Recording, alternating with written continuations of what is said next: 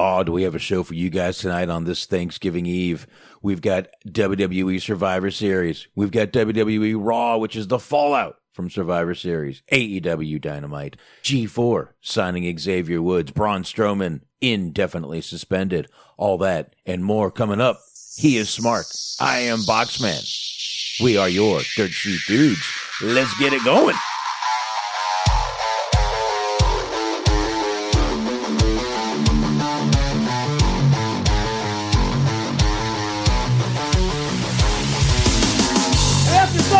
Done. You're gonna be taking freedom out of your fat asses all night long because you got fat asses. The only chance you have no chance. If you had a chance, if you could run lickety split, but you can't run because you're fat asses. Well, Ric Flair, you know what? I'm not a normal looking athlete myself. You know what I'm talking about? I've been in the gyms a lot. It's a privilege and an honor to walk out with Ole Anderson, Lex Luger, and the Arm tomorrow night.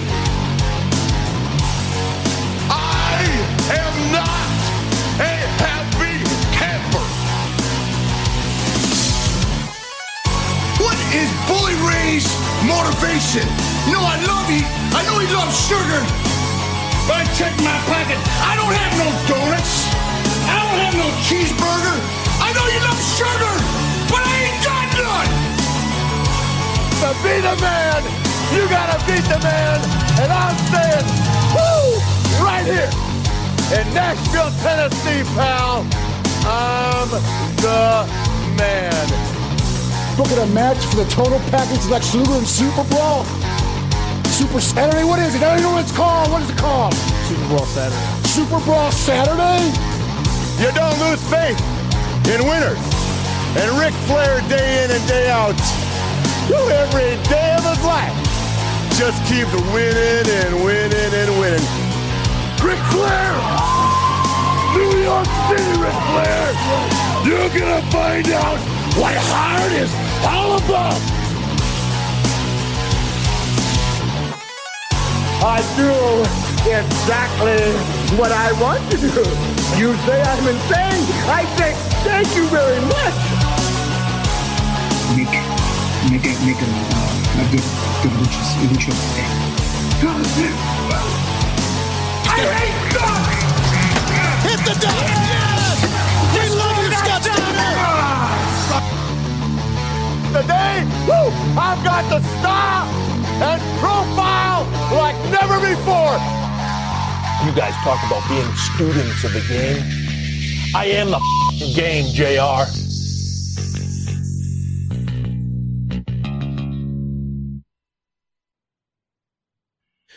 Want to eat up everything?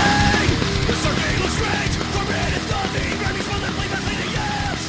Creeping casserole. All I want to do is eat all the woman fluffy rolls. Your food, our food, get it. I'm not gonna leave the sample till it's time to go to bed. My family, not football, it's all about the food. The smell from the kitchen puts me in the mood. All our friends, all our them, all our things. We're giving thanks for having lots of food cards. Don't mention me 'cause it's Thanksgiving. I'm not gonna wait for you to say grace. Ain't gaining fucking weight on my second plate. All our friends, all our them, all our things. We're giving thanks for having lots of food cards.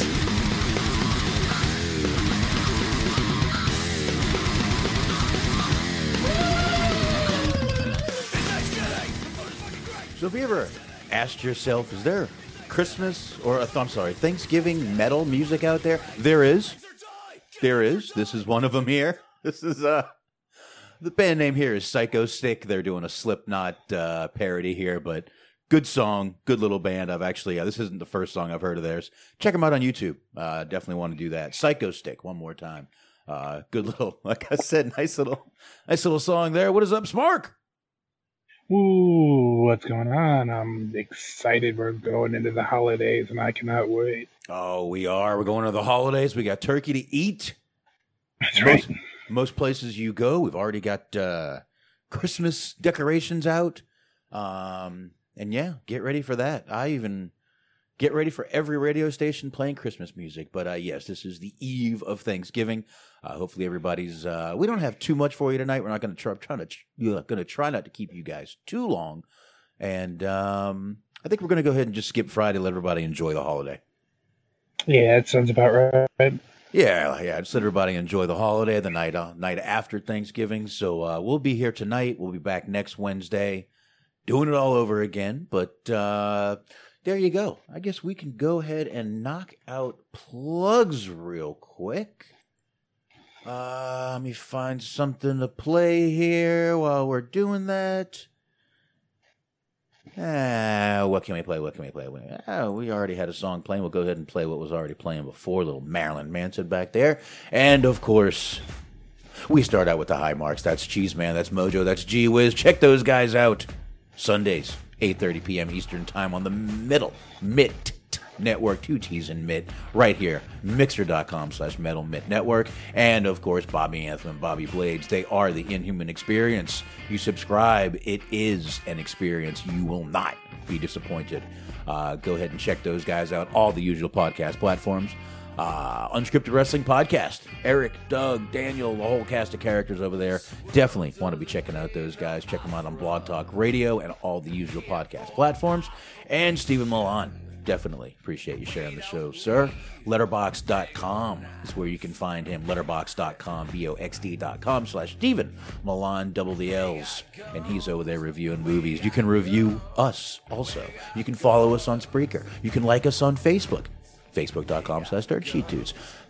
Twitter, Dirt Sheet Dudes. Everywhere, we're Dirt Sheet Dudes. Stitcher, iHeart, Spotify, Google, TuneIn, Player FM, anywhere else you get podcasts from. Smart, let it roll. Yes, sir. As always, Mondays, 8:30, Cheese on Sports on the Metal Net Podcast Network. And, of course, it is time to check back in with our friends at the Planet Raconteur Podcast. It is the Planet Raconteur Podcast with Bobby Anthem, with Papa Dave Sincere, and with Yuck Nasty. 15 episodes are available for you. It's Thanksgiving, so why not listen to All You Can Eat by Mark Anthony Smith? It's available on the archives, as well as an interview with Mark Anthony Smith, and several standalone stories, as well as, like I said, 15 episodes. What more could you possibly, gosh darn diddly dang, want? Well, since you put it like that, not a damn thing. But there you go. Anyway, there you go. These here plugs are done. And speaking of Dave Sincere, I know they had we had some tornadoes here in Texas last night. I know they were down in his area, and hopefully he's doing well. Hopefully he's doing well down there. Yeah. They were. I don't know. Last night, my wife left for her mom's last night to go down there for Thanksgiving. She wanted to spend some more time with us, so she went down there with the kids. And I'm sitting here last night watching TV. I was actually watching Raw. And I'm like, did the dishwasher just pop on by itself? What the fuck is that? I had the headphones on, wireless headphones. It was fucking rain hitting my back door. I have a roof behind me. Do you know how bad the wind has to be to hit my fucking back door with rain? Right. Oh my God, dude. It was horrible. Horrible. We had some of those inflatable. My wife bought inflatable turkeys for our front yard. Don't judge me. Shut up.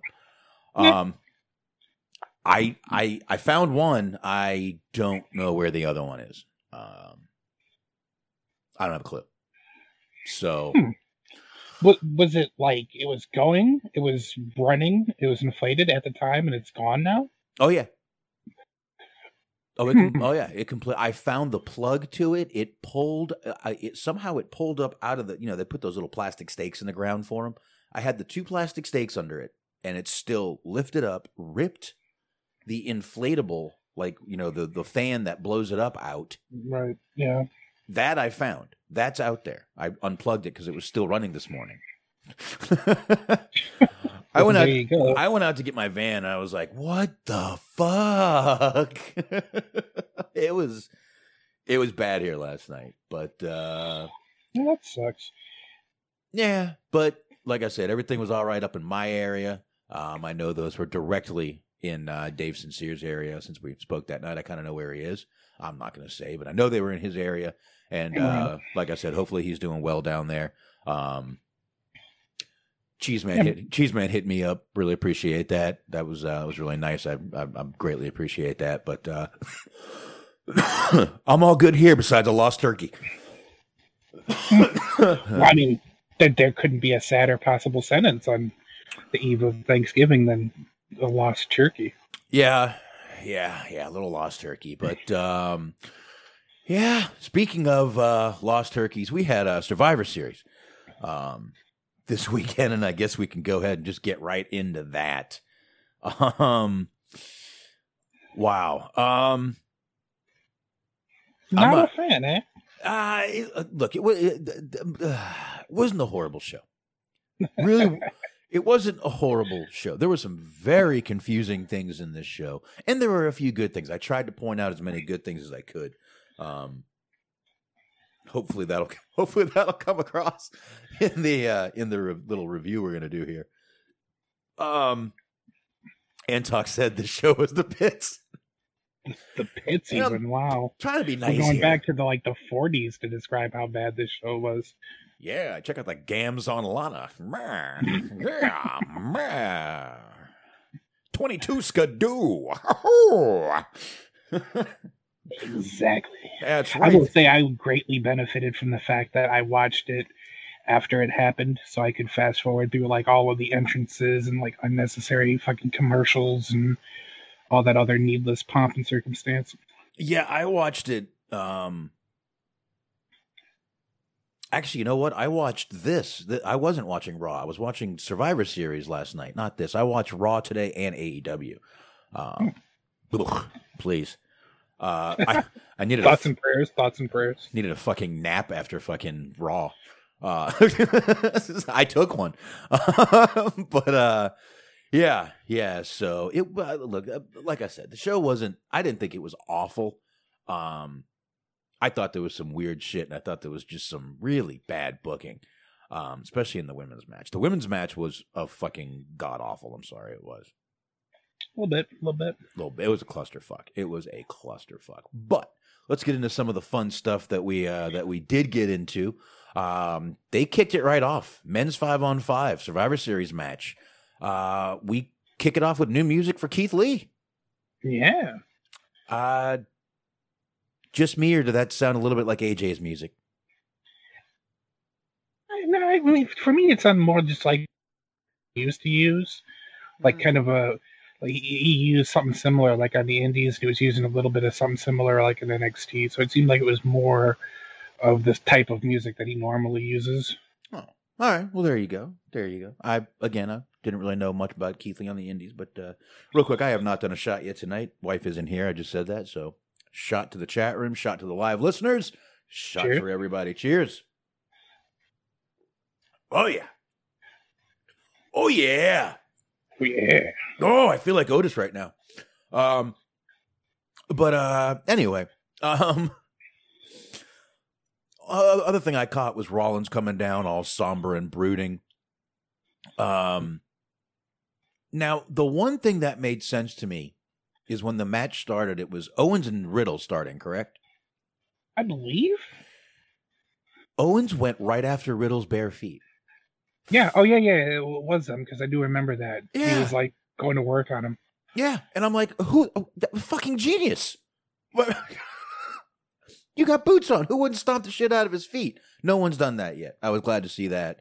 So that was something good. Again, I'm going to try to pick out every good thing that I can. I think I did. Sheamus tagged in. Seth asks to be tagged in, and this is where this match got really, I guess, confusing. I get where they're going here. Seth gets tagged in, turns to his team, screams for the greater good, gets on his knees, yells to Sheamus, "Do your part." Takes a bro kick, gets eliminated. I mean, I get where he was going for the greater good of the team, blah, blah, blah, but odd. I did like the part on the after that where he's like he rolls out of the ring and like Owen just gets off the apron and just looks at him and calls him a piece of crap. Oh yeah, they were all making fun of him. They were all like, yeah, and they were talking about him like he wasn't there, like he was a 90-year-old grandfather. Yeah, he's just like laying there, like just writhing in pain, and they're just like, "This guy's a fucking douchebag." Yeah, he can't fucking hear us. Well, who cares? Turn off. Yeah, it was great. Turn off Pop's hearing aids, will you? So yeah. I mean, again, I get what they're doing, but it was really odd. It was strange booking. To me, I just thought it was weird. Let's see. We had AJ eliminate Kevin Owens. We had Riddle eliminate Corbin. Let's see. Who else did we have here? We had Keith Lee was a fucking beast in this match, by the way. Mm-hmm. He definitely was. He had a good showing. They really took two people in each of these 5-on-5 matches and made them beasts. It was Keith Lee in this match, and I got to say, it was Bianca Belair in the women's match. It was. Yeah. She was the beast of that match until again, more bullshit we'll talk about in a few minutes here. But I did like how they had a little bit of a big boy battle while we're talking about Keith Lee and Otis. Keith Lee and Otis, absolutely. And it looks like they're going to be doing that a little bit. I mean, even tonight even on Raw Monday, we got Keith Lee and Lashley, which we'll talk about. But I was pretty impressed with that match. But yeah, I really feel that Keith Lee was the beast in this match. I mean, he caught Jey Uso and then flipped him and powerbombed. Caught Jey Uso mid-jump. And Jey Uso doesn't jump lightly. Right. I mean, he doesn't have Montez Ford air, but you get where I'm going. Yeah. Yeah, but let's see here. I'm missing a few here. I don't know why. I think they're trying to kind of make that a showcase for him because that was kind of when his big breakthrough moment happened last year where he was tearing shit up for the NXT team on Survivor Series last year. Yeah. So it was a clean sweep, though, for the Raw team. They didn't lose one person. Rollins was eliminated by Sheamus. Owens was eliminated by AJ. Corbin eliminated by Riddle. Otis eliminated Braun. And Jey Uso was eliminated by Keith Lee, and that was the win of the match. The match itself was not bad. There's that one little weird booking thing, which I really could have done without with Seth. I would have rather had seen Seth in the match. But I guess we got what we got, and it is what it is. What did you think of all this, Smart? It's interesting because I guess this is supposed to be, or that was supposed to be his last appearance for a little while. He's taking some time off because, they just had that kid. So it was kind of a weird way to go out. Like, you would think that maybe if he was going to go out this weekend anyway, why not the match that he had on SmackDown as a way to kind of put him out. But be that as it may, it was a little bit weird. But like you said, I thought the match overall as a whole was entertaining. It went on for a pretty long time, but the time that was spent, I did enjoy it. I was entertained throughout, so I can't really complain about it. I thought it was good outside, like you said, that questionable booking decision. Yeah. So, like I said, not horrible, not great, but not horrible. After that, we get the New Day match. It was really nice to hear Big E doing the intro again. Go ahead. They came out in a fucking full suit of armor, all three of them. For what is it? Gears 5. Gears of War 5 outfits. I guess they're downloadable in the multiplayer, is what it is? Yep. That's because they played a little commercial, and that's what that was about. Yeah, really cool. I mean, they came out looking real. I mean, even the trombone was looking like a gun. I thought it was really fucking great. And, on the heels of that, I might as well tag this story onto it since we're talking video games and Xavier Woods. Nice. Might as well tack this story right onto that real quick. G4. Do you remember G4, Smark? Go ahead. I absolutely do. Spent a lot of my childhood watching that. I actually watched a little bit of G4 myself. It was on from 2002 to 2014. It was on cable. they are making a return. They actually posted one of their first press releases since 2014. And their first person joining the cast of G4 is Xavier Woods. That's right. So that's very interesting. He campaigned very hard on Twitter. It's kind of cool to see that that ended up paying off for him.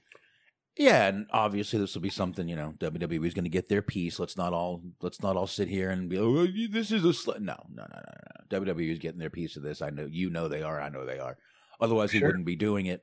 But yeah. Well, in the little commercial that I saw, they kept heavily promoting that he was WWE superstar Xavier Woods. So they're definitely, they have their fingers in that pie. Yeah, definitely. And good for them. This is good. WWE is always trying to get more promotion out there for themselves. Not like they need it, but they're always trying to get more. And video game stuff, Xavier Woods is really big into it, and I think this can do nothing but help WWE. So hey, and great for Woods, man. He really loves the video games, and pretty good for him. I'm really happy for him. But like I said, I figured I would throw that in so we didn't have to mention that later, and it sounded weird. I'm kind of curious as to what that's going to look like, because like when they first started, they were very much ahead of their time. Because like they had, there was a bunch of shows all related to video games. They even had a show called Arena where it was like teams of people playing competitive, like against each other. And like at the time, it was kind of, who really gives a shit? But I mean, nowadays that brings in a lot of fucking views on like Twitch, and like there's even, on network television, I've seen people, like there's shows of competitive tournaments and shit.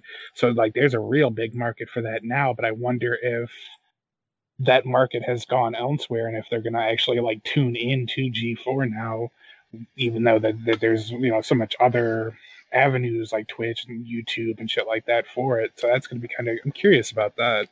Well, the smart thing they're doing, from what I can see, again, just from what I can see, is they are making announcements now, and they're coming back in 2021.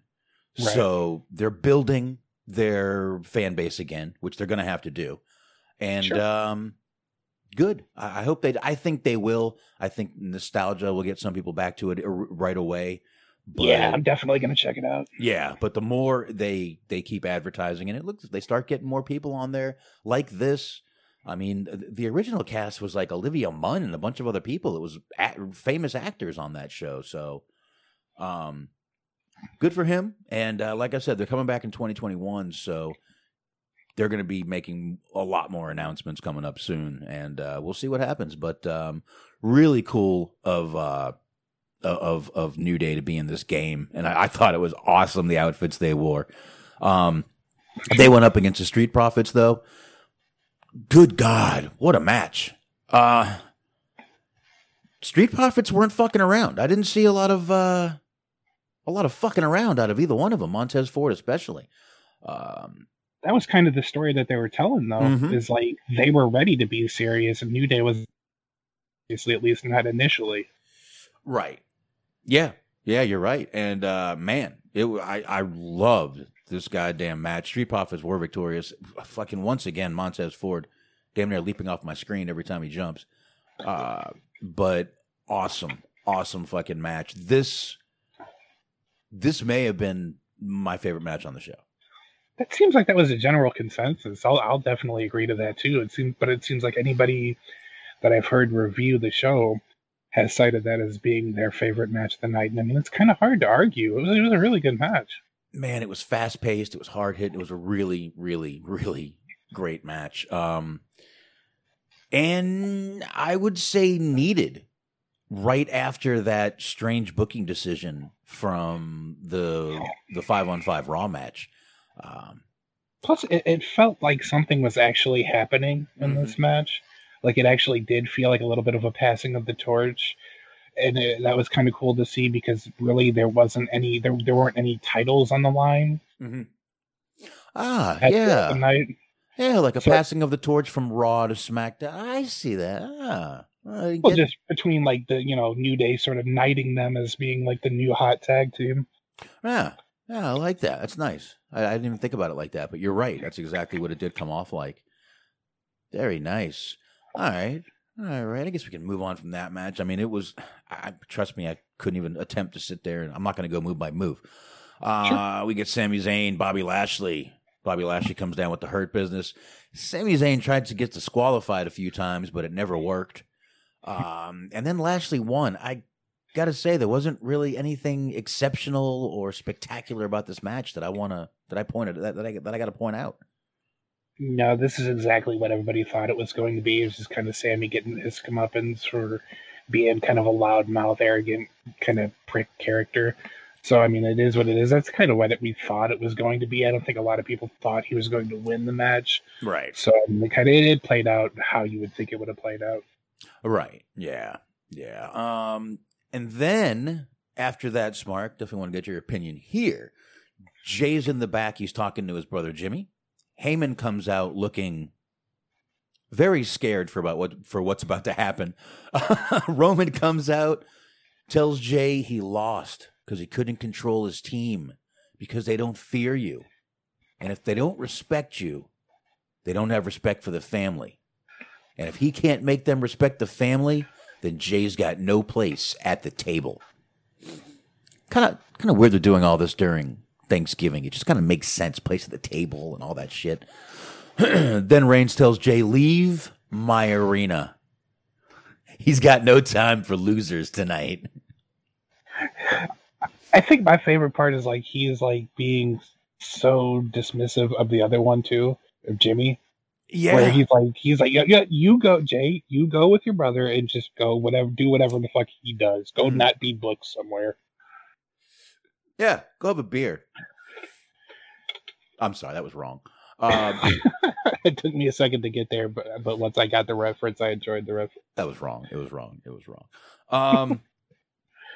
All right, let's move on. I like this little segment, and I think it was warranted with the way the feud is going with them. So you know this is going to turn into a feud. I mean, obviously. I mean, it has to, right? Yeah, it does. It does have to, and it will. But let's just go ahead and move on here. Asuka versus Sasha. I got to tell you, again, not really much on this one. Good match between the two. Nothing special. Nothing stand out. Sasha did win the match, which I guess that's the standout part of it there. But nothing really wow about this match. I heard it described as like the matches together. That one probably would have been like the 50th in terms of like overall quality. Because like it wasn't bad, and they have really good chemistry. But that's kind of the thing is like we've seen them have way better matches on just like a regular episode of Raw. Mm-hmm. So it's like that's a little bit weird. Like there was nothing wrong with the match. Like it wasn't a botch fest. It didn't go on for too long. I think maybe if anything it was maybe a little bit short. But just for whatever reason, it just was kind of subpar based on like what we know that they can give us. Yeah. Yeah, you're right. And wow, you're right. They have had a ton of matches together already. But yeah, maybe that's why it just didn't really, like I said, I really have, literally my notes are one line on this. I read my notes to you, exactly the word for word. Asuka versus Sasha. Not much on this one. I mean, good match, nothing special. Sasha wins. That's my notes. And I think Dirk has a point here too, as he's saying, you know, like part of the reason why it wasn't so special is because everybody knew Sasha was going to win. I think, yeah. I think so too. Yeah, I think they definitely had something to do because we both picked Sasha. Oh, I completely forgot our picks, but yeah. You're right. We did. And she had to win. It was just kind of the way the storyline was going. You're breaking up every now and then. Not as bad as usual, but that's why I shut my camera. Remember, move and don't breathe. We got a little segment with the gobbledygooker.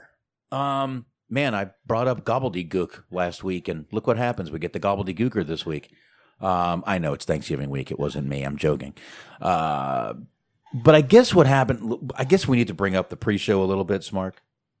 I didn't watch the pre-show, but I saw this part on social media. Got the Battle Royal at the end of the pre-show. I didn't. I know Miz won. beating Dominic Mysterio. So, yeah, that's all I know. But there was a little segment where they were all out there. R-Truth was out there on the pre-show panel, and the Gobbledygooker came out and ended up pinning R-Truth to take the 24/7 title. So I guess we need to bring that up real quick. That's more context than I had going into it. I had no idea. I was like, did I miss something? Because like I said, I was skipping through like entrances. I was like, did I miss a point where fucking the Gobbledygooker beat R-Truth? But it was on the pre-show. That makes sense that I didn't see it. But yeah, so apparently that happened. And then R-Truth got the title back.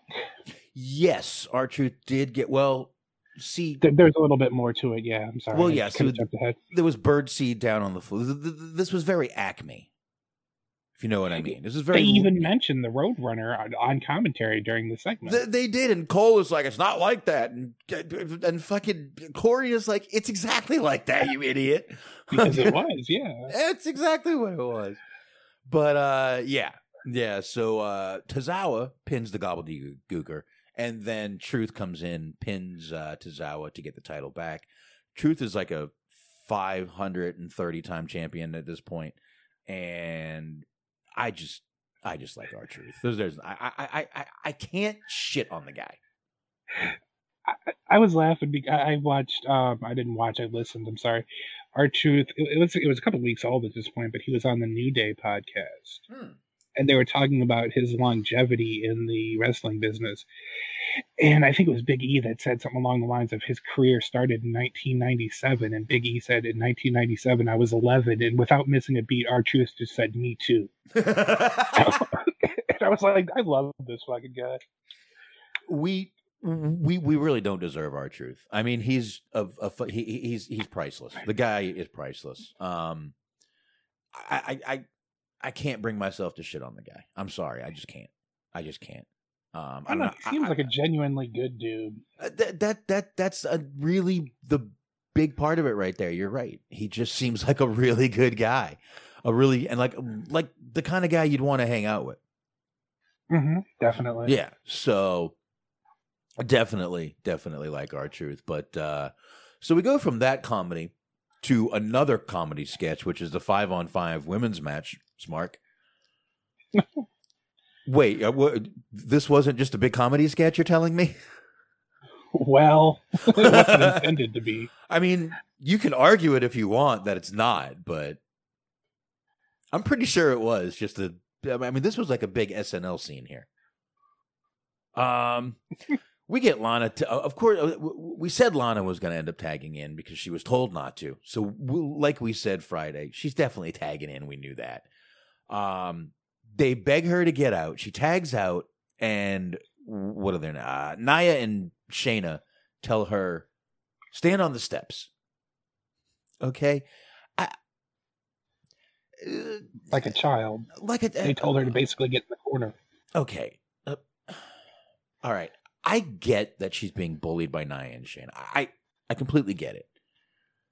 But how does this build sympathy? Listen, if she were a kid and this were happening, I would have more sympathy. But as an adult, how do you really have sympathy for this character when she was this, the ravishing Russian and with Rusev and was kicking ass back then? How do you really have any sympathy for this character? Do you? I don't know. You tell me. I mean, it's hard because we all kind of knew going into the match that she was going to end up being the sole survivor. Right. But the way that they got there was just so fucking perplexing because you would think at some point there was going to be a moment where she, ended up displaying some type of, surprising wrestling prowess or whatever. Or there was going to be a moment where Shayna needed help or Nia needed help, and she you could have her just specifically watch on and just not help her, and that's how she gets her comeuppance, or she puts Nia through a table or whatever. You had in the match, Peyton Royce end up beating Bayley, and it was kind of a surprise pin. Yeah, you could have given that to her. There's so many ways, so many things you could have done with her, other than just like the whole story is about how she's like standing up to people bullying her and talking shit about her and what this, that, and the third.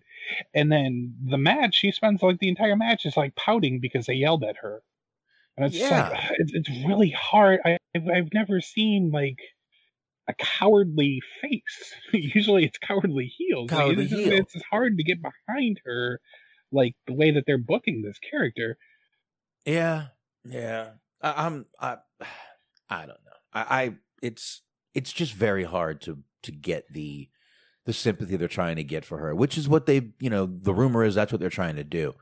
Now, she did end up putting Nia over a table on Raw, so there was a little bit of comeuppance right there, which we'll get into in a little bit. But anyway, let's just keep going here, I guess. Ruby at one point completely missed a kick to Nia Jax, and Corey was like, "I'm not sure she got all of that. Did she?" I like how he's just so polite with that.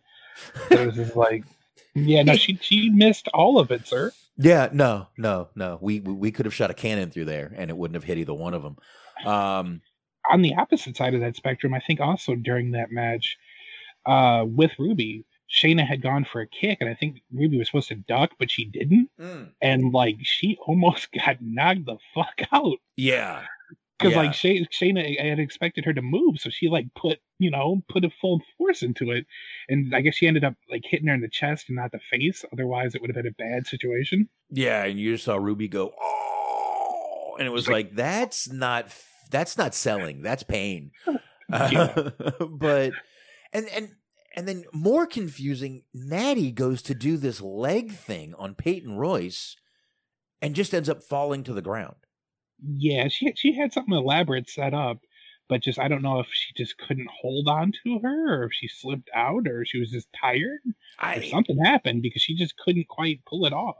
It looked like she was going for like a deep sharpshooter or something, and then decided to change it, and then did this, and then it was like, and then she just fell, and and then eliminated Peyton Royce, and I was like, that was fucking again like a fucking SNL skit, dude. And then Lacey runs in and eliminates Natalya. Another confusing elimination right there, because it was just like, wait, what happened? And then Shayna has Ruby in the submission hold. Ruby falls, pins Shayna, but Nia had the ref distracted, and then Shayna throws off Ruby, and Shayna looks lost, and then pins Ruby. I think she went out was the problem. Well, she did go out, but why did Shayna look like she was lost when she got up? She's like, what did I do? It's possible. I didn't notice that part of it. I do know the spot you're talking about. I thought it was kind of cool because it was kind of creative how they ended up doing that, because it made Ruby look good, because it made it look like she was going to beat her, but then she just kind of got screwed out of the potential elimination, and then she ended up getting eliminated. But I didn't see that Shayna part, so that's kind of interesting. Yeah, so I can't really talk about that. Kind of reminded me of an old MMA Matt Hughes match. I forget who he was up against, but the guy had Matt Hughes Matt Hughes had him pinned against the cage. The guy had him in a guillotine.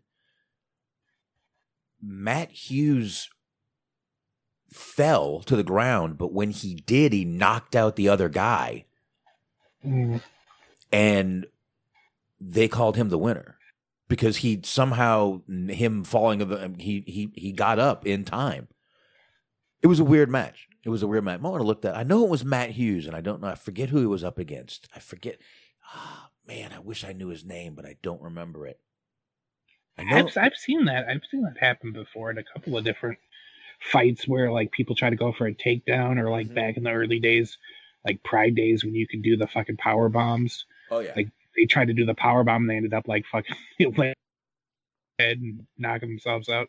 I've seen that before. I don't know the fight exactly that you're talking about. Yeah. I do know who Matt Hughes is, but only fight I can remember from him was the Shogun fight, and I know that's not the one. Nah.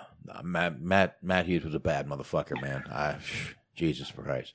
But anyway, that's neither here nor there. Then we get to Nia easily eliminating Liv Morgan. which leaves Bianca Belair, the only SmackDown star remaining. Again, this is why I say they made her the beast in this match, dude. She was doing little feats of strength throughout the match and doing this and doing that. But really, I feel like they made her, even though she lost the way she did with her and Nia both getting counted out, I really feel like they made, I mean, she wasn't just taking Nia's beating. She got a lot of offense in against Nia Jax. Even at one point, Nia Jax was almost down to the ground. I really feel like they made Bianca Belair the beast in this match, and deservingly so. I may not like her character, but I have never sat here and shit on her ability and her athleticism. Never. So as far as I'm concerned, she's great in the ring. She really is. I just don't like her character. It's just that simple. I have nothing against her, nothing against her ability or her, like I said, or her in ring at all. It's just the character. There's really no character there to me. But damn good fucking wrestler. And like I said, they made her a beast in this fucking match. Yeah, I like the back body drop that she ended up doing the Nia over the barricade. That ended up being what ended up eliminating both of them. Mm-hmm. But I almost feel like maybe, and I heard somebody else say this, that maybe they should have called an audible and just had her win. Like, I don't know what do you think about that, maybe, but because I feel like they did sort of make her look good, but like I feel like to kind of an extent, like kind of have done more with it, I think, than they ultimately ended up doing. Yeah. I mean, they don't need to like push her to the fucking moon, but like I feel like if they maybe gave her another elimination or something, that would have helped more than it did. She did look good, but I feel like they could have done a little bit more. Yeah, I agree with that. But and having her win would have been fine, but they were trying to do two storylines here, in my opinion. I may be wrong. Like I said, they're trying to make Bianca look like the beast, and they didn't want her to go in against Lana. I guess for many reasons. I think we saw why in that very, very, very, very short match we had on Raw, why they didn't want her going in against Lana. But and they were also trying to tell the story that Lana, like we said, Lana was either going to get beat to hell, or she was going to be the sole survivor. So we had that part right, but I'm fine with the story they told here.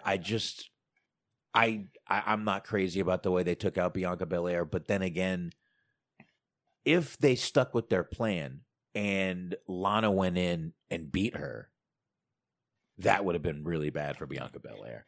So what I think they did is they kind of took the easy way out here to make Bianca Belair still look strong and to still tell the Lana story. I mean, she was in there celebrating like Daniel Bryan, you know?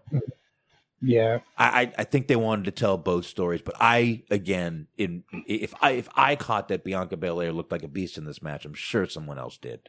And but yeah, weird match though. Weird match. Yeah, definitely. Like I said, it was basically an SNL comedy skit.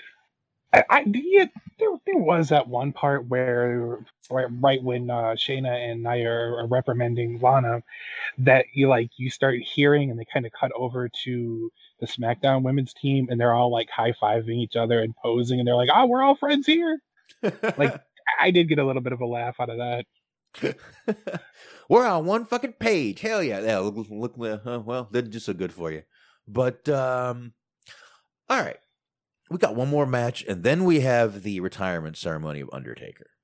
Mm-hmm. Definitely want to get into that. There was some, I love who they brought out, and one goosebump moment for me, and I'm thinking probably a lot of people. But let's go ahead and get into this Roman Reigns versus Drew McIntyre match, which was the main event. Really good match between these two guys, first of all. I expected a little more shit-talking during the match. But it started going a little more as the match got as Reigns got most of the offense in this match. Drew got like explosive spurts every now and then. Hey, the table no-sold Reigns once. Did you see that? Yeah. Only once though. He did it the second time. And listen, we're getting the Reigns we've wanted for years now. I know it's a little late and there's no fans, but I guess better late than never. Definitely. Because I'm really liking this Roman Reigns character. This heel Roman Reigns. I really am. I'm not crazy about the whole storyline, the place at the table, the tribal chief. Not really crazy about it, but I like this Roman Reigns that we're getting now. It's really a lot better than the smiling, suffering, succotash Roman Reigns that we were getting. So I'll take this any day. I mean, we're even getting Reigns doing low blows. You know, Superman punch, guillotines. Really fucking good match, though, man. Really good match. And Reigns won it by submission. Mm-hmm. It seemed like maybe I'm misreading this a little bit, that they like the whole sort of goal of the match, or the story that they were telling, was that Reigns is a little bit more of a powerhouse. He's a little bit better at he was a little stronger than Drew, but Drew's a little bit better of a wrestler. Yeah. Because there's a lot of, from what I noticed at least, there's a lot of Drew like using counters and, reversals and all kinds of stuff like that against Roman, and then Roman just kind of using his strength to get him to where he needed to be. Right. But yeah, it was a really solid match. Like, it was just like two guys just sort of beating the hell out of each other, which is, as we've said time and time again, the best possible way of entertaining us. It's just, go in there and just lay it on in and beat the hell out of each other, and that's what they did. Yeah. It was interesting. The end of the match was weird. Like Antox is saying, he groaned at the ref bump. I did too, man. It was, what was it? Drew hit the Claymore. Reigns flailed his arms like he was just shot with a fucking cannon, and the ref goes out. It was, and then another official comes down. McIntyre got up for like a minute and then just fell right down, basically collapsed, and the ref called the match. But right. Like I said, I expected a little more shit talking. I liked what we got, but I expected more, especially with Roman Reigns in the last match, just talking shit throughout the whole match. So, I don't know. But I did like it. Let's get to this retirement ceremony. Yes. We did have the retirement ceremony of The Undertaker on this show. It was the farewell, if you will. We'll see about that, of The Undertaker. We start out with Shane McMahon coming down. Then we get Big Show, JBL, Jeff Hardy. Had The Undertaker symbol painted on his face. Foley came down looking like Mick Foley. The Godfather himself. The Godwins, Savio Vega, Rikishi, Kevin Nash, Booker T, Shawn Michaels, Ric Flair, Triple H, and Kane, the only one in full gear. But I'm not sure if he didn't do that just because they were supposed to be like the Brothers of Destruction as Kane. I don't know. I don't know why they had to do that, to be honest. It did seem unnecessary that he was just in full gear. And at one point, you see Flair just like looking up and down with this big smile on his face, like he fucking did it. He actually did it. It was making me laugh. All the little introductions, it's like, yeah, Flair was definitely there for Flair. Like everybody else was there for The Undertaker, and like I can't like. What really caught me off guard was fucking Savio Vega. Like I couldn't in a million years, because like I heard the music and I was like, is that Savio Vega? And sure enough, it was. And for whatever reason, they decided to put over Los Boricuas, which, my God, they put them over more on commentary than they did the entire time they were fucking wrestling and during the Attitude Era. They fucking never won anything. But there you go. That was interesting. I don't really...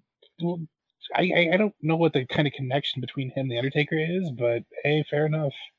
Well, they were telling little bits of the of why all the guys were down there, which I liked. I thought that was pretty cool. I didn't hear the one on Savio, to be honest with you, so I don't know. The video package they played was really good, though. We saw it on Raw also. We got Old Man Cena.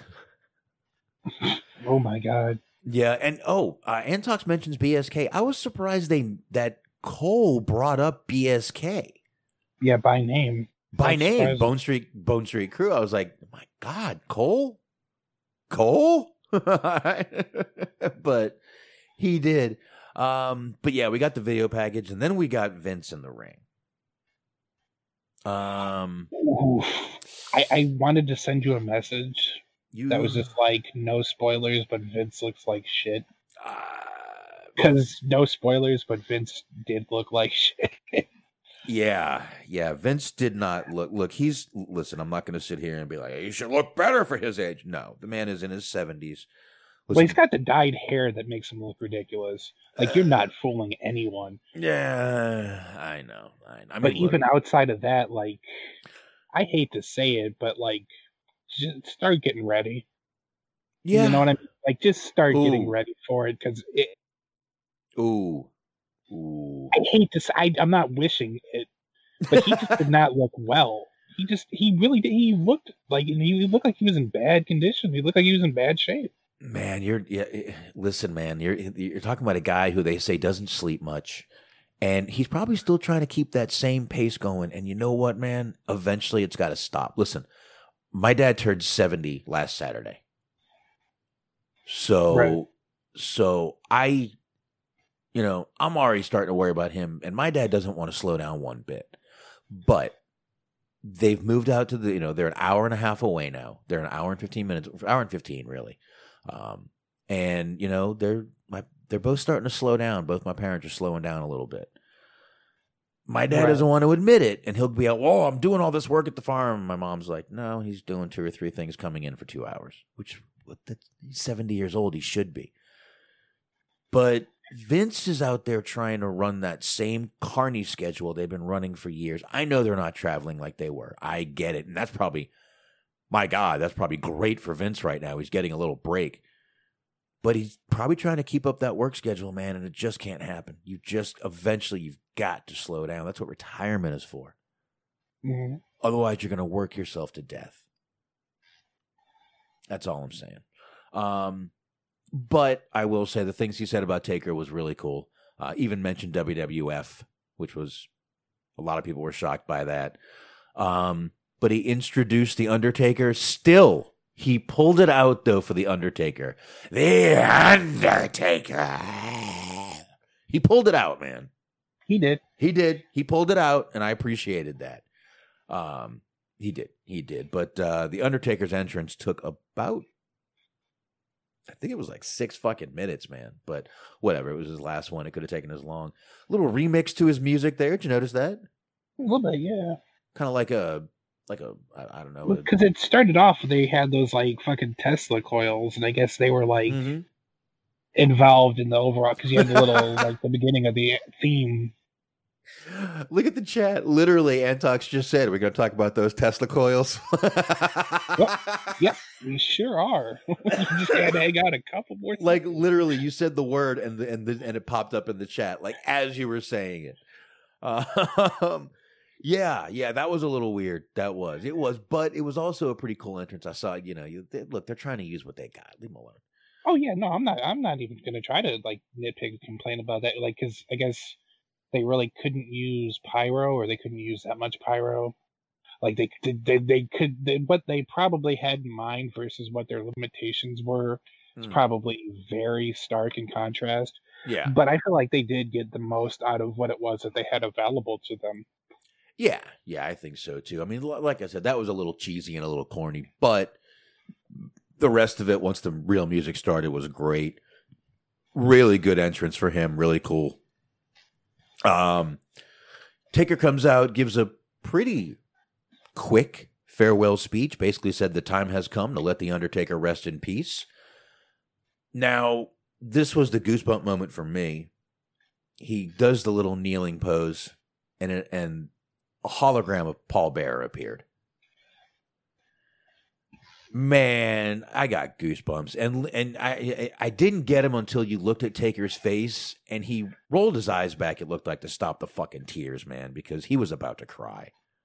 Yeah, you could see him like kind of maybe shaking a little bit. He definitely, I noticed that too because I replayed it a little bit, and like you could definitely tell that it got him. Like I don't know if he was expecting it or what, but he definitely felt the emotion behind that. Well, yeah, and he stayed on his knees for a little while. He stayed on his knees for like a minute and a half, which I'm sure that was a moment of silence for Paul, but I'm sure that was a moment for him to regain his composure.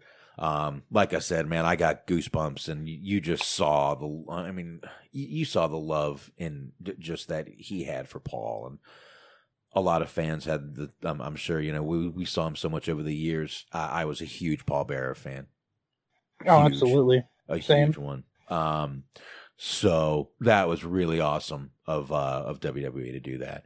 And after that, bell tolled 10 times. Officially, I guess you could say, putting an end to the Undertaker.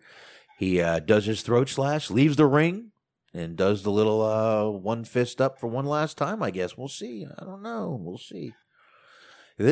He's saying he's not coming back, and I'd like to believe it, because I got to say, another one who didn't look all that well out there. But I hope that's the case. It is what it is to some degree, where if you still can and you still want to, who am I to say that you can't? But I feel like if he does end up coming back now, you kind of just ruined a really good moment.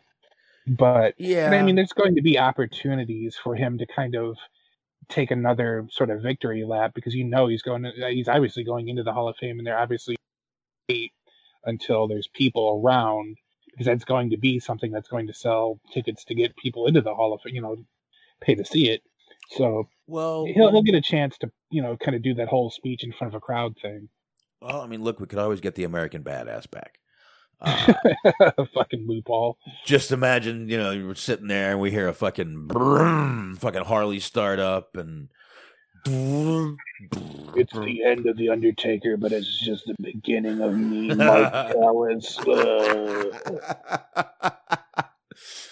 Oh shit! You know what? Quick shot for the Undertaker. Great time. Great excuse for his shot. Shot for the Undertaker. Cheers. May the character rest in peace. And shot for you, sir. Oh. Now I hear a lot of people like, you really think they're going to let him go out in front of no fans in the Thunderdome? Yeah. I can see it. They still did a lot of really cool things for him. They still did a really good little ceremony for him. And yeah, I definitely see him going in the Hall of Fame at one point. So even as, this year. Next year. Sorry. Have the chance to do it in front of people, the Hall of Fame thing. And I doesn't wrestle again, but obviously, you know what it is. As much as this company likes to rely on history for things, that they're going to bring him back out for something at some point, like some kind of on-screen appearance. Oh, yeah. They'll have to eventually. Sure. They'll have to. Which, if they do, they do. If they don't, once again, listen, if this is the last we see of The Undertaker, I'm fine with that, to be honest with you. I really, really am. It's not going to bother me one bit. If we get more of The Undertaker, all right. This, again, that'll make this look like shit. It already made, again, I said this 1,000 times on the other show, that I feel like when Reigns went out there for a year saying he retired The Undertaker as this great baby face, first of all, that's a heel move. You retired one of the greatest in the world, or greatest wrestlers, greatest characters. And then you brag about it, and then he comes back. You just lied to us for a year, dude. You just lied to us for a fucking year. And you're a baby face. Right. Yeah, it's like all those people that said that they, killed Hulkamania, or they were gonna kill Hulkamania. But they were always heel. They were never faces that did that, obviously. But anyway, Survivor Series, I would say, besides the tag team New Day and Street Profits match, I would say the Undertaker thing was my other favorite thing on the show. That's about it. Yeah. So there you go. I would say that's Survivor Series right there. I tried to pick out all the good stuff in it. I hope I did. If not, I apologize, but I tried. Now we get into Raw, Mark. Mm-hmm. Or am I note small for this? I was very curious to see how you're going to feel about this because it seems like there's a lot of people divided about how they felt. Like some people were like, "Oh, this is pretty good Raw," and some people were just like, "Oh, this is fucking terrible." I wouldn't say terrible. So closer to it being bad than it being good. I was willing to fast forward through a lot of it. Long matches on this show. Definitely, Oh. Yeah, there were some long matches on this show. And that was one of the things that took me out of the show a little bit. I'll say that right there. I'm trying to pull up some audio here real quick because I do want to play something for you guys tonight. And I'm going to get it loaded up so I don't have to wait on it. It is interesting that they did that, though, because usually it is the opposite, where you'll get like 4 promos or talking segments, and then you'll get like a match that'll be like 5-10 minutes. Yeah, and their usually most of their matches go right, right through a commercial. But these matches just were like enough already. Especially the first match, especially this fucking first match that we get. I'll give it to you in a little while. Let's start out. We start out with the whole Raw Survivor Series team on Raw. Pierce basically tells everyone each guy can, one at a time, tell us why you deserve a title shot. Which, why? Why? What? Seriously? What? Anyway. So they did. Riddle was hilarious in this, by the way. Riddle is like RVD times 2. Mm-hmm. He really, and I'm trust me, I know everyone's made that RVD reference, but he's better. He's better because he's funnier. A bit later on in the show, but I don't know if we'll get there. So he had my favorite line of, like, my favorite moment of the show, line of the night, whatever you want to look at it as.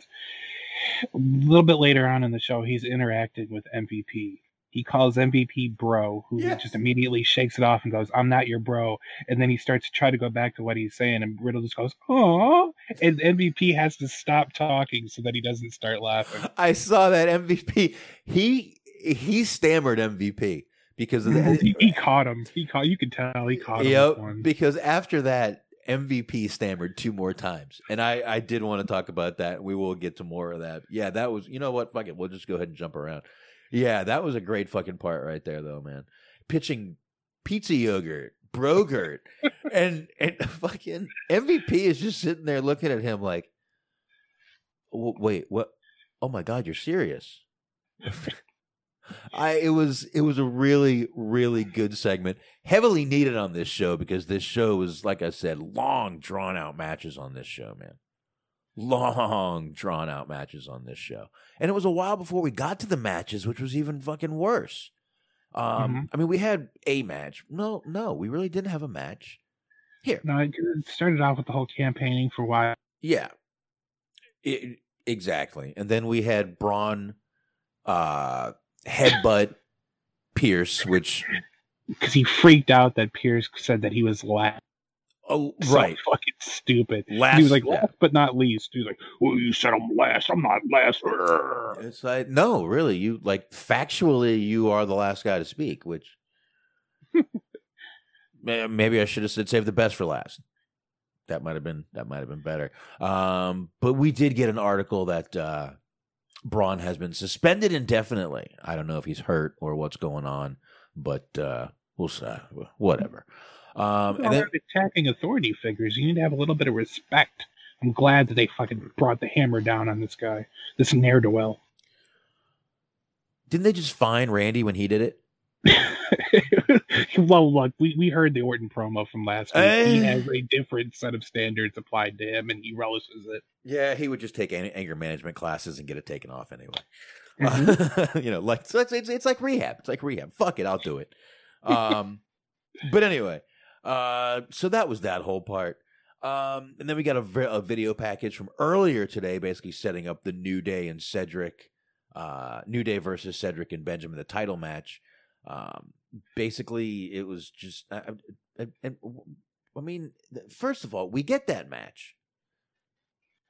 I like the promo segment where you basically just have Kofi King, Dante Hicks from Clerks being like, "Oh, it's my day off. I'm not even supposed to be here." I know it's my day off, man. It's my day off. Yeah. And they try to challenge him. It's like, "Oh no, it's our day off."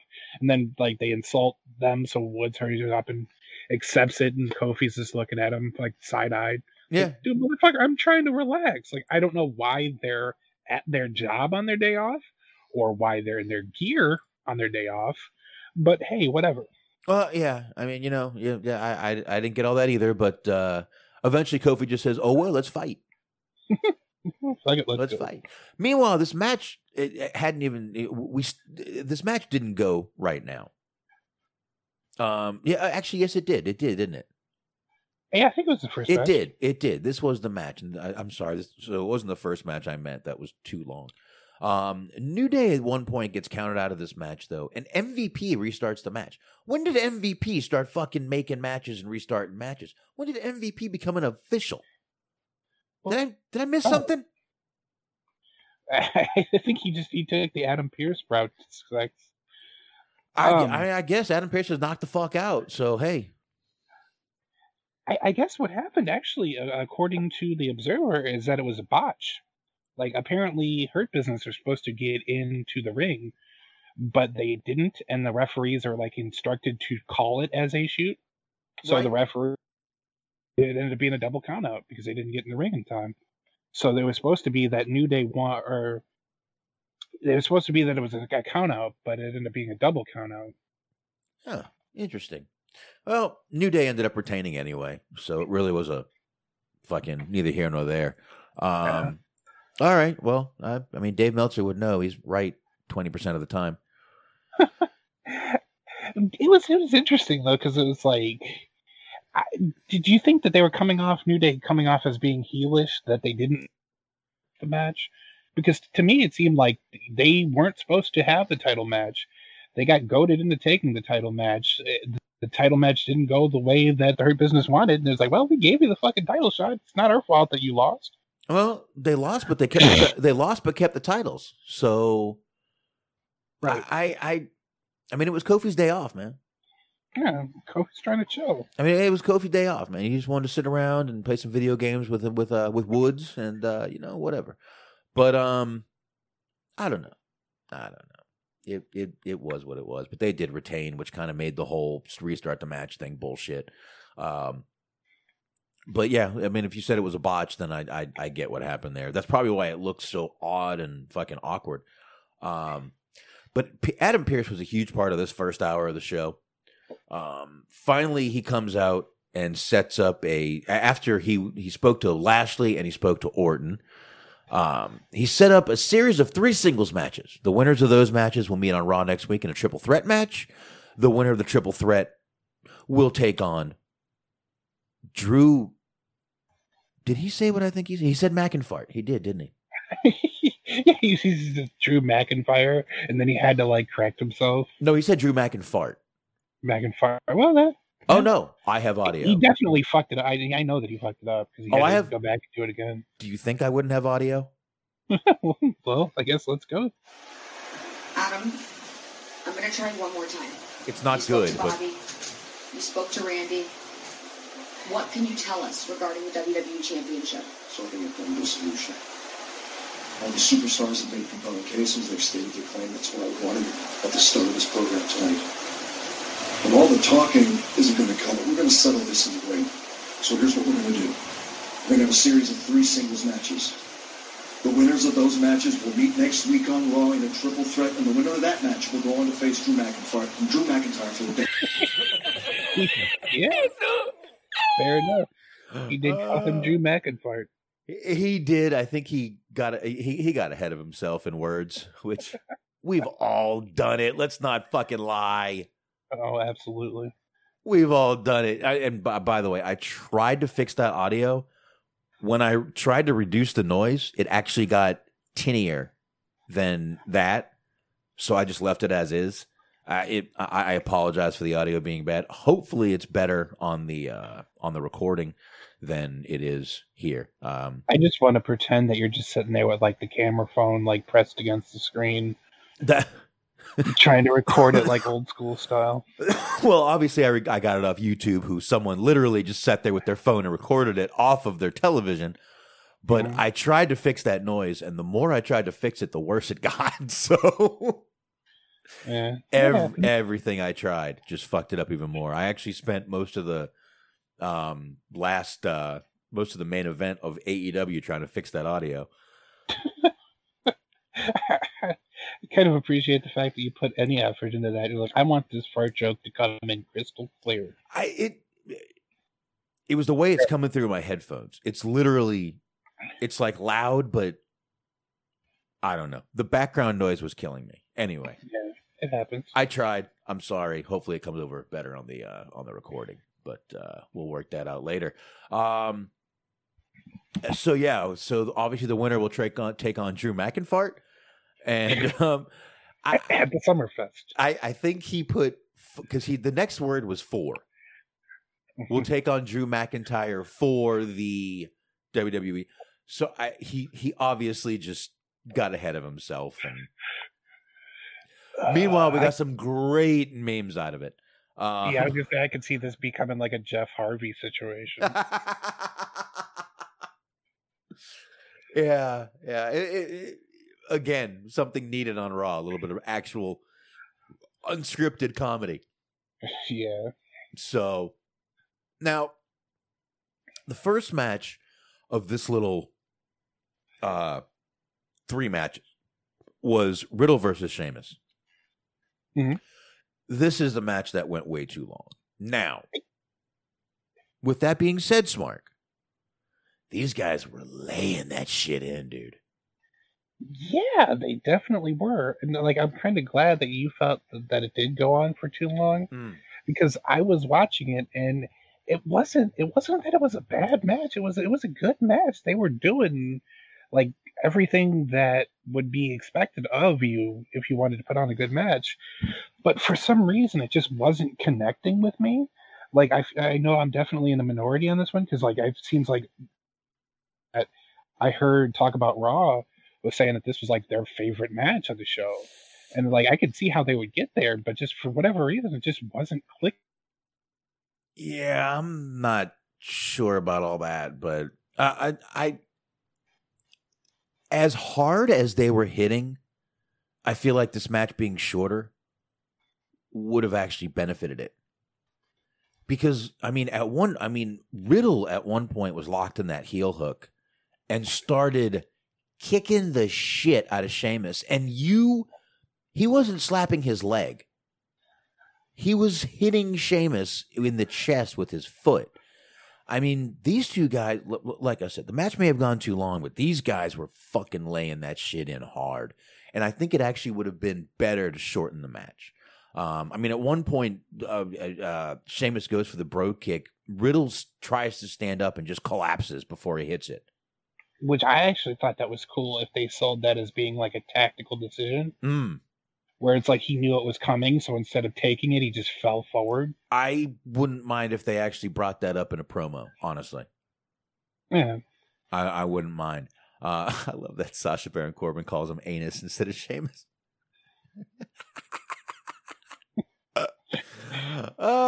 Shit. He also calls what is it? CFO money sign. Oh, CFO shift 4. I love it. That's great. God. That one does get me. I do enjoy that. I fucking love our chat room. God damn, do I love you guys. Thank you so much for joining us every week. But yeah, this match again, I mean, Riddle did steal a win, which I kind of expected somehow, some way Riddle was going to win. But too long. Just too fucking long, man. Too fucking long. And I'm actually really happy that you were in agreement with that, because I wasn't sure if I was in the minority thinking that match just went. I mean, it only went through one commercial break, but man, It did just feel like it was going on forever, and that's the thing. It's like it wasn't bad. Like it's a weird thing. It's like it wasn't a bad match. Like objectively speaking, easy for me to say, but it just something about it just wasn't clicking for me. No, not at all. Weeb's in the chat. What up, Weebs? But yeah, I agree. I can't disagree. It just wasn't clicking for me either. Again, I could see that they were hitting fucking hard. Literally. Like I said, they were hitting where they weren't fucking sitting there and smacking their leg. They were hitting each other, and you were hearing the thuds outside the ring. That's good shit right there. But yeah, too long, too drawn out. I think, like I said, with them, as much as they were beating the shit out of each other, I think they would have benefited from a shorter match. But anyway, let's move on from that before we spend too much time. Move on to the Firefly Funhouse with Bray and Alexa. They're talking about friendships, Mark. Yes, we see a debut of a new character in the Funhouse. Yes, we do. The Friendship Froggy. I don't know why, but I fucking love it. He's like talking in this British accent. I really just wanted him to just start going, "Hello, my baby. Hello, my mama. Hello, my ragtime gal."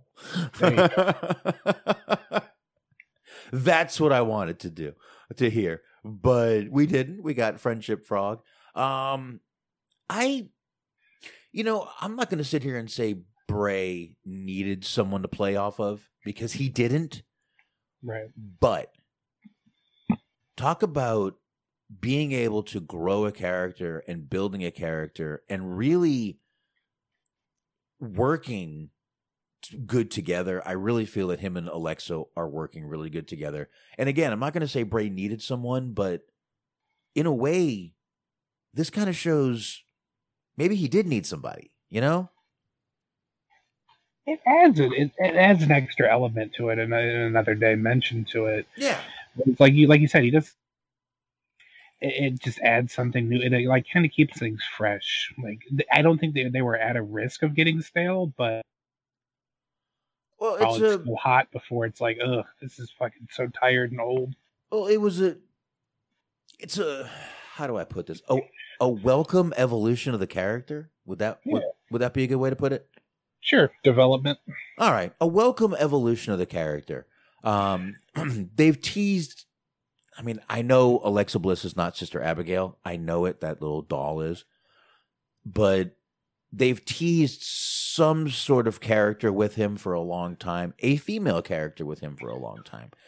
And I never expected Alexa Bliss to be that character, but holy shit, it fits. It fucking fits. And it showed even more how much it fit her in the match she had with Nikki Cross tonight. Because that's what the whole friendship thing was about, Nikki Cross and Randy Orton.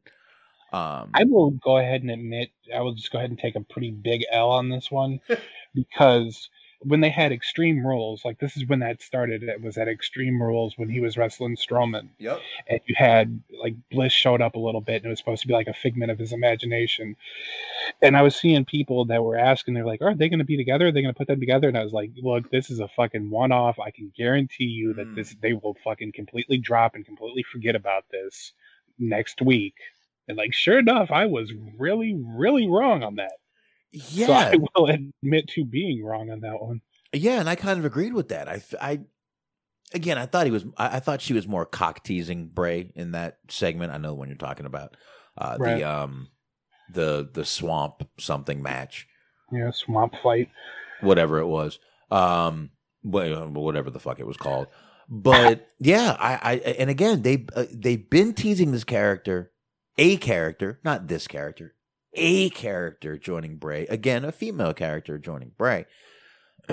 And I really didn't think it was going to be this well worked in, but she fits, man. She really fits. And, we had her, because of her match with Nikki, we had Alexa showing the Frog what she was going to do.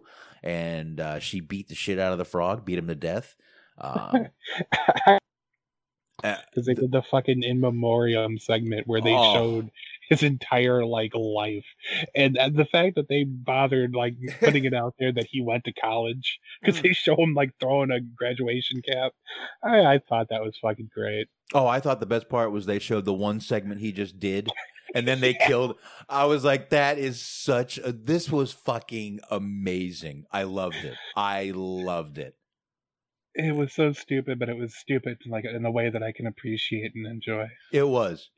I really, I'm not gonna lie. I sat there laughing my ass off. I really did. I'm like, that was. This is the greatest thing I think they've ever done on this fucking show. And then they cut to him at the very end being like sad for a couple seconds, and they're like, "Oh, shit happens." Well, yeah, and then Bray makes a joke, kind of sad. He croaked. Get it?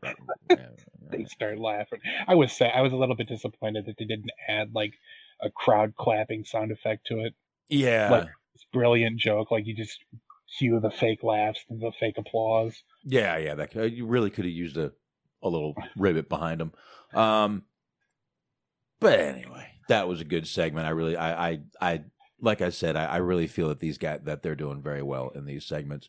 And you know what? Let's just, since we're doing that, we'll just go ahead and jump to the little Nikki Cross segment with Alexa Bliss, since we're already talking about Alexa Bliss. But she kind of, again, she was bringing that character out, kind of toying with Nikki Cross. Alexa was, and then she was kind of and she smiled when she was hurting, which I guess that's another show we can do.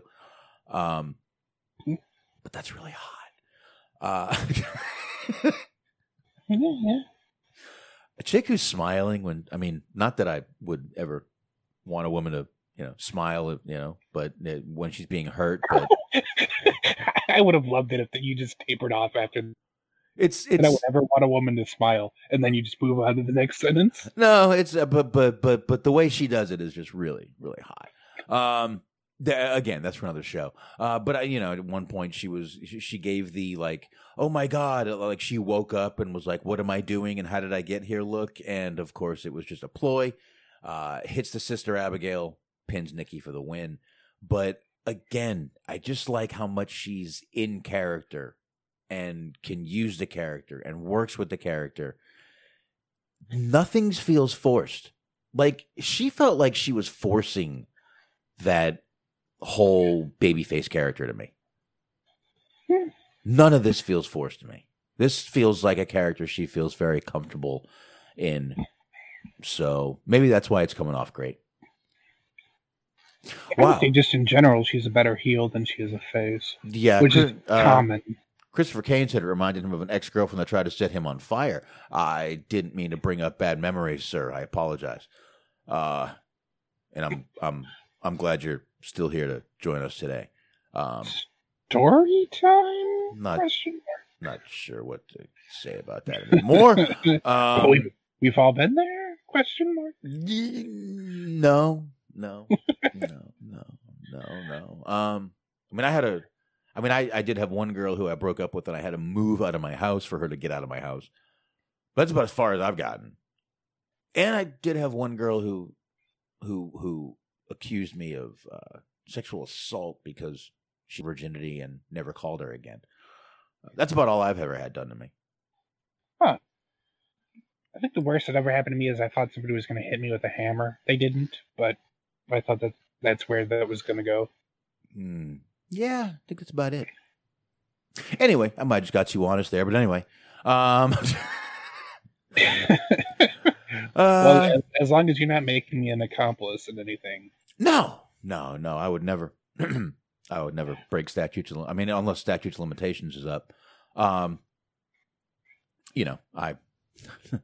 kind of know those things. Commentary from Weebs, of course. Crazy chicks equal the best play.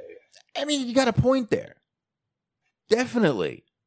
It was not Ivan Putski that was going to hit me with the hammer. I was not going to be hit with the Polish hammer. It was Triple H with a sledgehammer. I really do appreciate the ability to pull that reference out, though. That was clutch. Oh shit! All right. Real quick, we have only a couple more things to talk about on this Raw. We've got the Asuka versus a Lana match. I really don't want to get into how this was all set up. This was way too much time on Lana tonight. This match got set up just because Lana mentioned it at one point. Let's just leave it at that. Mm-hmm. Sound good? Sounds good. Yeah, let's not spend time on this. Nia and Shayna, of course, come out before the match starts, join commentary. This little tiny match, I know it was only like less than a minute between Asuka and Lana before Nia and Shayna got involved, but wow, it was not good. It looked like a fucking dance scene. I mean, a C-level movie dance scene, which I'm not going to put on Asuka. I can't do that. We've seen Asuka have some amazing matches, so I'll just say that Lana's just not ready, dude. She's just not ready. It was all very weird because I know we promised not to harp on this, but Lana didn't even want the match. Lana just kind of was like, "Oh shucks, I'm not asking for that out yet." And Asuka was just like, "Well, hey, fucking people challenge me all the time. You want a title match? You'll get a title match, whatever." Yeah, like Asuka basically talked her into the title match, which was fucking weird. And so then they had the little match that they did, and then it just seemed very forced to have Asuka like pick up the bottle of water and like chuck it at that she dumped the water on, and then all of a sudden there's a fight and disqualification, and then they're right. Her and Lana are teaming up against them. It just that whole thing seemed very forced. And then, like I said, you had her like kind of hit a move and then run off. Like, you have a cowardly face. I don't know how that works, and I don't know how that helps get her over. Nah, I really don't know. And you just pretty much brought up all my points of the match. Now, the only point I have in this is you see the bullying is continuing in this match. Now, we all know the WWE formula for people getting bullied, right? Right, Smart? Mm-hmm. She's going to get her comeuppance at one point. She's going to get her moment to shine, and she's going to get a push. I don't think it's going to last long because I just don't think she's got the ability. We'll see. I've been wrong. We can admit when we're wrong, and I will if I am. I don't think I am here, but I don't think she has the wrestling ability, and then as a character, it's like somebody brought up. I think it might have been Brian Zane of Wrestling with Regret, but like she last like up until like a month ago, she had just been fucking terrible to everybody. Like, she was a heel and she was being like really mean and like, to all these people, and was just like super arrogant and narcissistic and all this shit. And then just suddenly out of nowhere, just we're supposed to like buy her as a face just because another heel is being mean to her. Like, she hasn't really done anything to establish herself as a good person character wise. No. She hasn't, which is why, again, I don't get this whole thing, but I know what's coming. I know the push is coming. We all know it is. Oh, sure, absolutely. Did you, I can you, but she talked about, they did a chronicle on her, and I did not watch the chronicle on her, but there was an excerpt of basically just her talking about how she's had to deal with people online and how they've treated her. Well, you can grab it if you want to. We can play it later. Sure. If you can find it, that's fine. That's not a problem. Yeah. And I mean, I get that. And I'm sure people have really been shitty to her because, let's face it, social media is a toxic hellhole. Yeah. I am actively trying to comment less and less on things. And it's just so toxic right now. And it's even worse right now. I'll tell you the truth. It's worse. It's worse. I just don't even want to fucking deal with it. Honestly, I mean, let me get my messenger loaded up on this top computer here. I don't have it loaded up. I agree with you though. Yeah, I mean, for everybody, like, I mean, I can only imagine like what it's like to be at the level that somebody like that is, where you have a lot of followers or friends or whatever it is on the various social media platforms, because like, just like you were saying, just you and I, just like kind of random ordinary people, like the shit that we see and the shit that we put up with and hear is like fucking in it of its own. You know, it's crazy enough. It's like I personally haven't. I only use Facebook for Messenger to kind of about what we're gonna do. Right. I don't really even use Twitter anymore. Like I'm basically off that train. And for that very reason, it's just a fucking cesspool. It's a fucking shithole for anybody. Yeah. So when you have so many people reaching out to you, or so many people that have access to you, like I can only imagine how shitty that's going to be. Yeah, I mean, I use Facebook mainly. I post on the DSD. I mean, anyone who follows my actual David Richardson account, that's my name. If you do want to, by any chance, follow my, go ahead and follow me. That's fine. You can friend me. I'll friend you back. I don't give a shit. But I don't post much. I really just post on the Dirt Sheet Dudes, which that's the one you should really follow.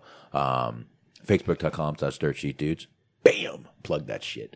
And Twitter, I mean, listen, Stephen Milan shares us all the time on Twitter and really appreciate it. But I don't go on there much. I just don't. I really don't. I don't go on. I just don't. Facebook for me is just to scroll through and look at shit. Mainly, right. I'll comment sometimes when, like I said, there's times I just can't control myself, and I've gotten better at it over the past month. But it's just a cesspool of bullshit and mostly lies. Listen, we can sit there and say we know the fact is this, the fact is that. The fact is we know what the media tells us, and that's it. That's right. The fact. We don't really know what's going on behind the scenes. We don't really know what's going on anywhere else. We just know what we're fed, and that's all. I do want to bitch a little bit, and it's not of a political nature, but it's kind of been an upsurge in COVID lately. And there's been a lot of kind of like where we were at the beginning, where there's been people buying toiletries in bulk. And what really upset me was it was last week that they were showing that, certain stores are starting to run out of toilet paper, paper towels, that kind of thing. And they're showing all these videos of like the stores with empty shelves. And I just look up, and on the very top right, in like a very small font, I see the phrase file footage. So they're showing you shit from March and trying to make you believe that it's happening right now. So even if it isn't, you have these people that are seeing that, thinking it's going on right now, and going to all the fucking grocery stores, buying up all the toilet paper and shit. And it's just so ridiculous. Like, it's irresponsible. It's just fucking appalling. That is, but I will say something. I went to Walmart today. I actually had to do a pickup right across the street. I went in there because I needed something for the house. I went in there. I am sorry. I was right across the street. It was the easiest thing to do, and I needed to grab something. And believe it or not, Walmart was probably going to be the cheapest place for me to grab it. So I came in, I grabbed it, and I walked by the toilet paper aisle. It was fucking empty. Oh yeah, I'm not saying that it isn't happening. Oh yeah, but I'm saying that you're showing this old footage, and you're getting people to buy into it. Yeah, and it's making it worse, and that's why we're starting to see. Because I mean, it's that happened here too. There's been empty shelves for toilet paper around here, but like they're making it worse by exaggerating shit. Yeah, and I wasn't at that time when that was all coming up. When that was all happening from March and February and March. What pissed me off is people were buying up baby wipes. I had a fucking dude. I had like a fucking a 6-month-old at that point, dude. I mean, I couldn't get baby wipes for my child. So I hate to be that guy, and I get why you're upset about that. But I started using baby wipes during the pandemic. And it's the way to go. Like, I mean, not the entire. I would recommend using toilet paper first, and then kind of hitting it off as a finishing touch. But it feels nice. I'm not gonna lie. I like them. They're not bad. They're really not rated to be flushed. I don't think. You might want to check if they're rated for that.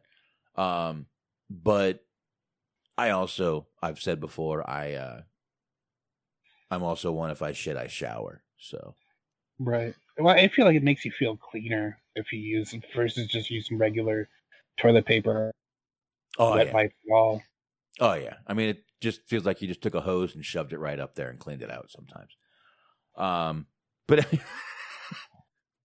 But my apology was basically just the idea of you having to go to any store on the day before Thanksgiving because got to imagine it had been a fucking madhouse. that actually wasn't. See, I went I went at lunchtime. So it wasn't that bad. It was the only minute I had, and I was in the truck, so I had no choice. But I needed to get this, and like I said, my wife's not home, so I had to do what I had to do. But I don't know.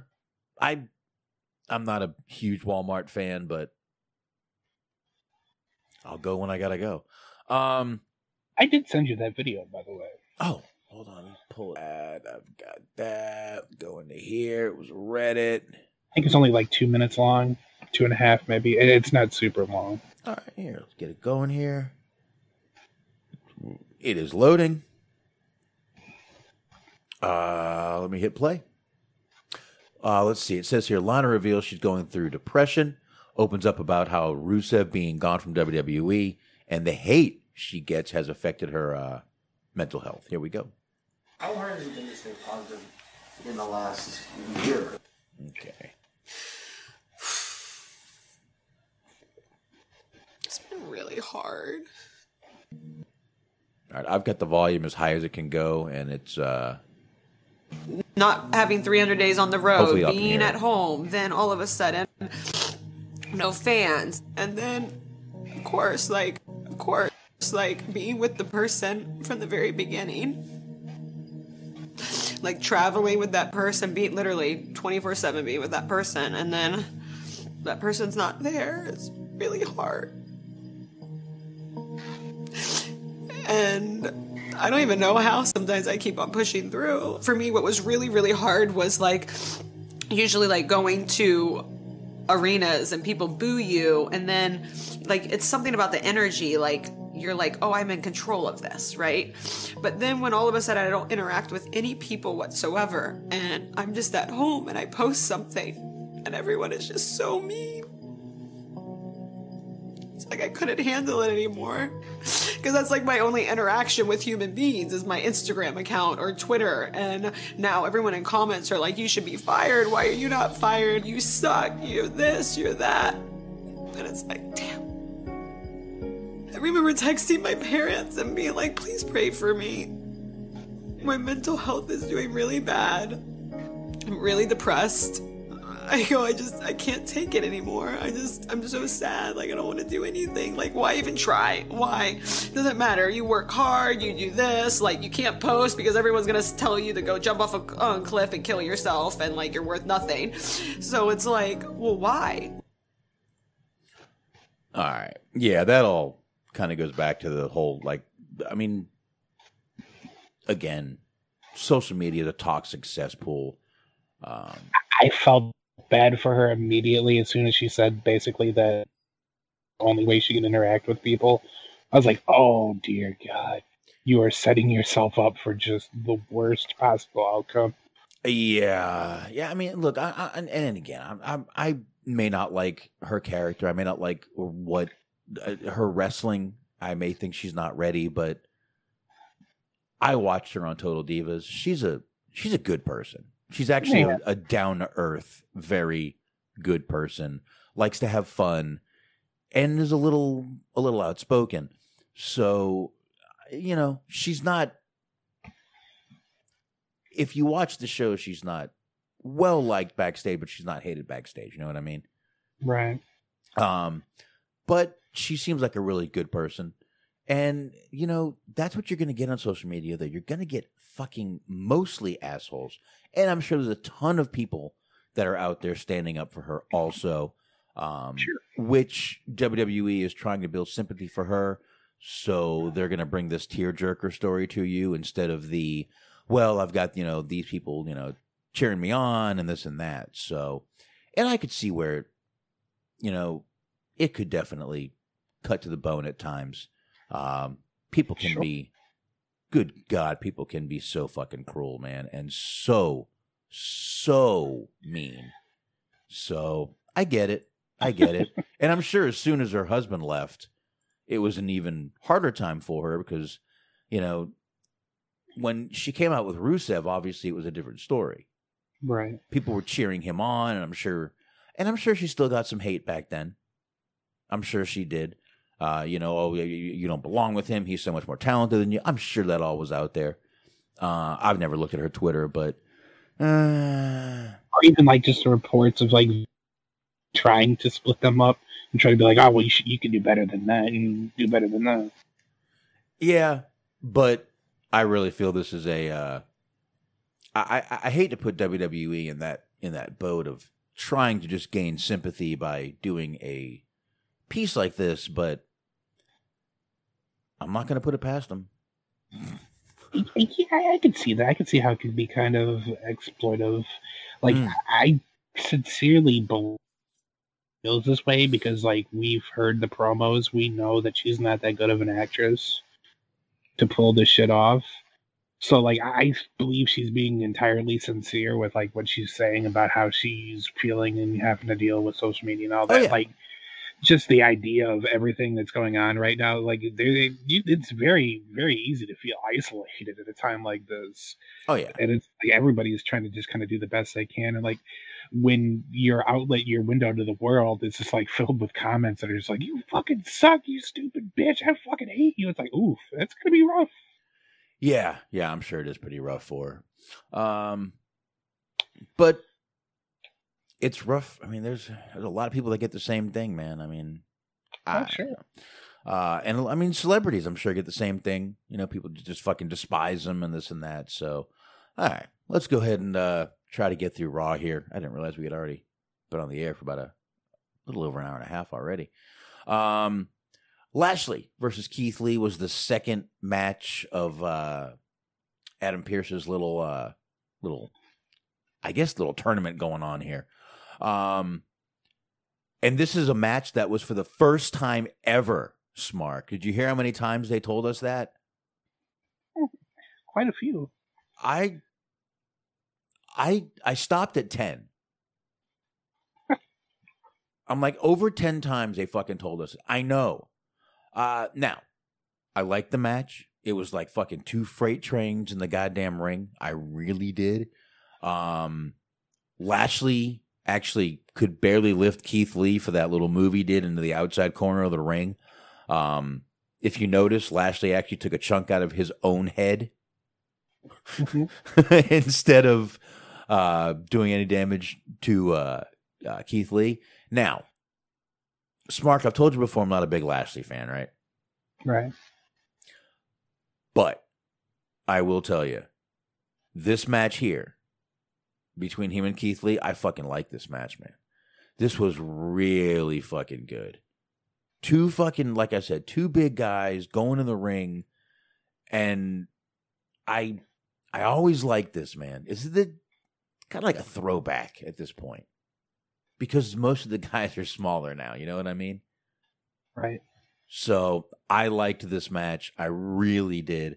Lashley couldn't even get the Hurt Locker on Keith Lee at one point because he's just too big of a fucking guy.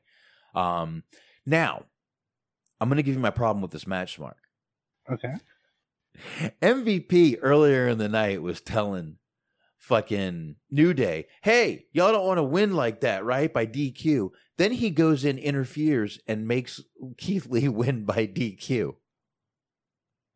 Man, it didn't even seem like it was like Lashley was in like a lot of trouble. Right. And it was like, well, you just literally contradicted your statement from, oh, dick. All right. I don't know. But anyway, what did you think of this right here? Go ahead, man. I mean, that was the only thing that was like kind of negative about it. Was it just seemed like the whole idea of MVP getting involved and sacrificing himself or whatever kind of came out of nowhere. Other than that, like you said, it did feel a little bit like kind of like a throwback of just 2 big guys just like fucking beating the shit out of each other. And I feel like it was really good. What I really liked about it was that neither one of them came away looking any worse for what the wear. Like they still both looked very credible. And I feel like sometimes you occasionally get to a position where you kind of book yourself into a corner with that, where it's like you can't have both of them come away looking good. But I feel like they both did with this one. Yeah. And I feel like that was the case with all three of the matches tonight, or the qualifying matches. It felt like the right three, which is a rarity, I think, when they do things like this. So I was impressed by that too. Yeah, and you know, I like I said, the more you say that both guys came out looking strong, I can see that's why they wanted MVP to interfere in this match, probably to make them both still look strong. Right. But man, every time Keith Lee is in there with these big fucking guys, man, I'm really enjoying it. I don't know. And again, Keith Lee, again, not the best promo. His promo fits him. I'm not sure how to say this. He just talks like a very educated person, which kind of doesn't bode well with wrestling. He's like, to me, kind of smug, but he's not arrogant, which is a weird position to be in. All right. It's kind of like when you know, like when The Rock ended up becoming face, but he was still doing like The Rock type things. Yeah. Where it's like he still very much believed that he was better than you, but like he was a good guy at the same time. Like I feel like that's kind of Keith Lee's thing, is like he's very much very, very confident, but like he's also trying to kind of be a little bit of like a modest face. So it's a little bit of a clash. Yeah, I mean, The Rock would call you gay, but make it great. Mm-hmm. Right. Yeah. Yeah. You know, which, and you know, back then that was good comedy. Yeah, just good, clean fun. A little bit of homophobia. Good, clean fun back then. Now it's, now you're just afraid of gay people. But anyway, last match here, Orton, AJ. I gotta say, man, like I said, I watched this and AEW today, and by the end of this show, by the time this match came on, I was just not interested and ready for this match to end. I really got to be honest. Which wasn't that long of a match. Like I feel like they started at like 10 minutes left in the show. It wasn't that long of a match. You're right. I just wasn't into it that much. I mean, the Fiend caused a distraction. Styles gets the win. That's my notes on the match, dude. I don't know if there was anything about it. I mean, did I miss anything stand out? Not really. And then that's the thing. That was kind of the bummer of it. Was like all show long they were talking about this is a pay-per-view quality main event. Like that was WrestleMania, I think they were saying WrestleMania quality match.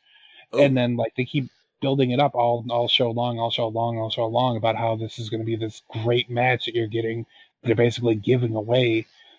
And, like they wrestled a little bit, and then there was shenanigans and fuckery, and then it was over. And it was just like, all right, whatever. Yeah, that was kind of it. That's Raw.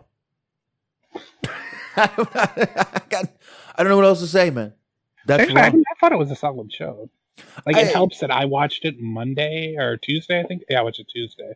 It's better when you don't like try to shoehorn them in. Sometimes you have to. Well, but like I said, I was sick Monday, right. So I told you off air that I was sick Monday, so I had to kind of adjust my schedule. I usually watch Raw on Tuesdays, but I ended up watching Survivor Series on Tuesday, and then I was gonna watch Raw last night, and I'm like, after Survivor Series, I just can't do it. Right. I just can't do it. I just couldn't. I ended up watching. I restarted NYPD Blue. But of course, season 1, baby, I'm back on it. So I ended up restarting. Listen, while Hulu has that show, I'm taking advantage of it. Oh, please take advantage of it, because I got fucking so happy that Netflix decided that they were going to start streaming Chappelle's show. I watched like the first. Well, Chappelle asked them to take it off Netflix, and now it's off Netflix. Yeah, he wasn't making anything. Listen, you want the Chappelle show? Smart. I got you, brother. I got you. I got the DVDs somewhere around here, but it was just the convenience of it. No, I mean me and Anthony did a Hollywood hangout on that show. It was God. I am. There's two shows that I'm happy I binge watched when I did. That's one, the Chappelle Show, and Eastbound and Down. Yeah, I need to. I watched the first season; it was really good. I enjoyed it, but then Yep. it turned off. And if you need that, I'll hook you up, brother. But yeah, I have that too, and I binge watched that. That is a great. I can't believe I didn't watch that as a TV show, but I'm glad I didn't because I got to binge watch it. Like literally, I just had all the seasons and nailed it. Great show right there. But Chappelle's Show was also awesome to watch the same way. Right. But I guess on that note, and yeah, Chappelle did ask for that to be taken down, so it wasn't like they took it down for anything else. He told him, I ain't making shit off this, take it down. Right. And I can't say I disagree with him, man. Look, people make, oh, you greedy, you got billions, and shut up. The show is named after him. Don't you think the guy that's the show's fucking named after should make something? Right. I really saw people like arguing that he was wrong to do this. I don't blame him, but at the same time, I saw that I was like, man, fuck. I wish I would have at least been able to rewatch the second season again. No, I get the disappointment, but it is streaming somewhere else. I forgot where. HBO Max, Comedy Central. There you go. There's a couple of other places, but the convenience of it being just right. Yeah. Well, I don't know. Chappelle, Yeah, I mean, there's other ways. I will eventually, like I said, I have DVDs, and there's again other ways to watch, but it is what it is. That my overall point was just like you said, Hulu, have an NYPD Blue, enjoy it while you can. Just anyone out there, fucking watch it while you can, because you never fucking know. Yeah, exactly. We take it down any fucking day. But all right. Let's go ahead and get to AEW Dynamite, then we'll roll into some news. I don't have a shitload of news, and I definitely want to play some of those Undertaker cameos, and kind of just get into a little bit of that whole little cameo and Undertaker thing. Sure. I don't have a shitload of notes on AEW. Let's go ahead and jump into it. Mm-hmm. First match, Adam Page, John Silver. Did you catch Page's graphics, Mark? About his phone? Lost his phone for 6 weeks, was too cheap to buy a new one. I'm like, yeah, I didn't see that while it was airing, but I was looking for news and I saw a picture of it, and it made me struggle. Yeah. I don't know why that was up there, but they had that up there. I guess he lost his phone for 6 weeks and was too cheap to buy a new one. Now, as far as John Silver, they've been kind of putting him out there more. I got a feeling he's going to be the first breakout star to come out of Dark Order. You agree with that? I think that.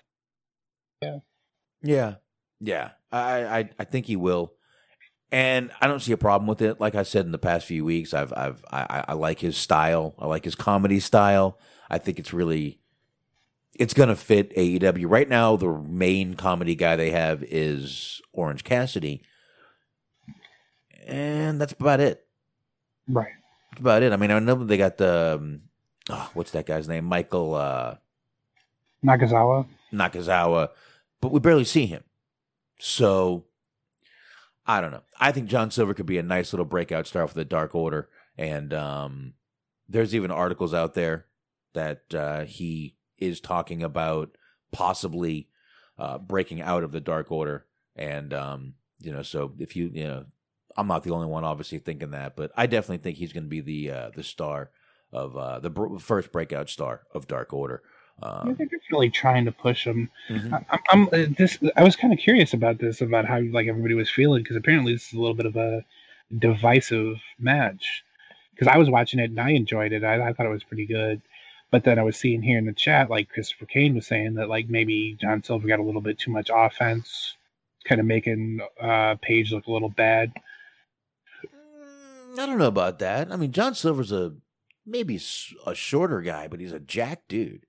Right. And he's ripped, definitely. Yeah, so makes sense for him to get some offense in, and he's a good wrestler. Gotta remember, guys, this isn't a fucking MMA fight. This isn't, UFC 1. It's fucking wrestling. So, no, I don't agree with that. I think Page isn't exactly a fucking giant. This isn't exactly Hulk Hogan versus Rey Mysterio here. Right. Well, yeah, his overall character is like, it's not like he's a super dominant person. He's more like resilient and kind of tough, just kind of perseveres and ends up winning in the end. Yeah, exactly. And, he didn't win this match. Page did. And then Dark Order came down, tried to recruit him. Page, I doubt that'll go anywhere. Now, after that, Smark, Marvez was interviewing Omega. Mm-hmm. This heel turn is definitely coming to light. It looked like he was doing his best, like 80s heel, like Four Horsemen impression with like the way that he was dressed, the sunglasses and shit. Yes, I'm glad you picked up on that because I had the same thing. Also doing the kind of running a catchphrase into it like Flair used to do. The more things change, the more they say the same. Ric Flair with, you want to beat the man, you got to be the man. Or, you want to be the man, you got to beat the man. Sorry. Running a little catchphrase in there like they do. I like that. That was kind of the mantra of the promo, if you will. But he's doing the cleaner stuff. And listen, I've never got the, I guess, privilege, you could say, of seeing heel Kenny Omega. Have you, Smart? I've seen the matches. I haven't really seen too much of the vignettes or anything like that. I haven't. Okay, so good. Neither one of us have seen a lot of heel Omega. So it'd be interesting to see where this goes.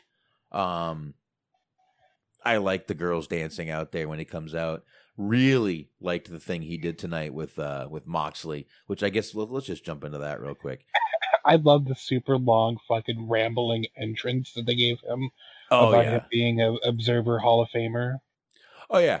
Yeah. And I love when Justin Roberts goes from North Carolina.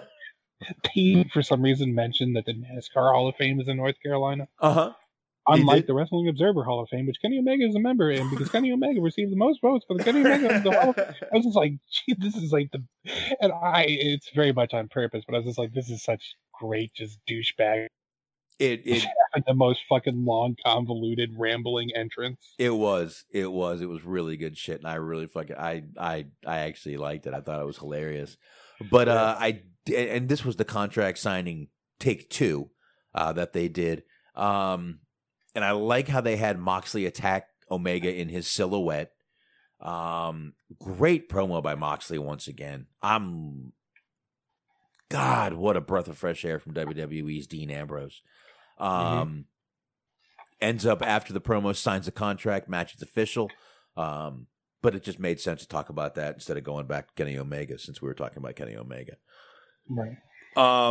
Obviously, Moxley attacked him. He said, I don't know who you hired to attack me, so I think we're going to have someone come out with Omega as his muscle soon. I wonder what the plan is, because I don't know if they intended this to be the case, but there's definitely like a mystery component to it, where it seems like a lot of people are trying to guess who it is that ended up attacking him. I was seeing there's any number of theories on that, like the idea that they might end up using that as an opportunity to bring somebody else out, bring out a new signing. It seems like it's very much out of the realm of possibility, but there's a little bit of a rumor that it's Kenta from New Japan, aka Hideo Itami in NXT. But that doesn't, because he has Moxley's the U.S. champion in New Japan, and Kenta is the number 1 contender for that. So it sort of makes sense, but then you're sort of relying on a lot of variables that their relationship is, solid. Well, we don't know what that is yet, so there's a lot of things up in the air about that. Well, even without the relationship, you're also looking at travel restrictions. So that is true, but he does some of the U.S. New Japan stuff, because they have their U.S. show, and he competes on that. So I don't really know what his whole travel thing is. He seems like he just kind of floats all over the place. Look, his visa might have been good for a longer time, and he might still be here. I don't know. I really don't know. But we will see. We will see what happens with that. And I would prefer it wouldn't hurt if they did give somebody new and give us another signing on this one. I guess speaking of newer signings, we'll go back to where we were. We get Powerhouse Hobbs. No longer kind of Will Hobbs. Still he has willpower all over his gear. Comes out dressed like Taz. That's right. Just like Taz. And it was Powerhouse Hobbs versus Lee Johnson. Man, Hobbs is a kind of an anomaly. He's built like a short, stocky guy, but he's not short. That's a good point. He is. He's built like this dude that you would look at and be like, wow, he's just a short, stocky, but he's not a short guy. He definitely needs some more work, but I see a future for this guy, definitely, in wrestling, 100%. But definitely still needs some work. You even saw with this match tonight, he had a hard time even lifting that little guy at one point. Right. So, still needs work, but what did you think of this whole Taz thing where he comes down after the match, talk about AEW not acknowledging the FTW title, and gets his mic cut off once, gets another mic cut off, and then Cody comes down with his own dick in his mouth, basically. Oh, wait a minute. That was not in my notes. I'm sorry. That just kind of came to me right there. I feel like you could just copy and paste that into your notes. I should actually, because that's really what happened. That honestly, that's kind of what happened. Cody came down with Cody's own with Cody dick in his mouth, and was sucking his own dick. Honestly, dude. Mm-hmm. And yes, Sacha Baron Corbin, I agree. Cody will end up taking that belt. Somehow, some way, that title will be on the line next week at, what is it? Winter is Coming, which is a, what's that show? Game of Thrones reference, I believe, correct? Yeah. I've never seen one episode. I apologize. But this, and the only part of this, Mark, that I enjoyed was Cody finally going, why does your son train with me instead of you? Well, we all know Taz is hurt, so that's why. And when Taz put the mic down, this had a real feel to it. And I liked it. He did a great job of making it feel real. Yes, and that I liked. And then we got a Taz mission. But which I am genuinely surprised that Cody sold. Like, I'm genuinely surprised that he didn't break free from it and just, start beating up Taz. I agree. But go ahead. Let me know how you feel. Like I said, I feel Cody came down with his own cock in his mouth. Go ahead. Yeah. Well, mainly, I don't really have too much to say about Cody. We've been there a billion times. But like we were talking about, just the whole Taz's ability to make that actually feel genuine when you, like you said, he puts the mic down, he's just you just hear him basically on Cody's mic, just you son of a bitch, you took this too far, you fuck up now, that kind of thing. And it's just it kind of jolted me awake a little bit, because I was just the last match wasn't all that great, but then that interaction was oof, all right.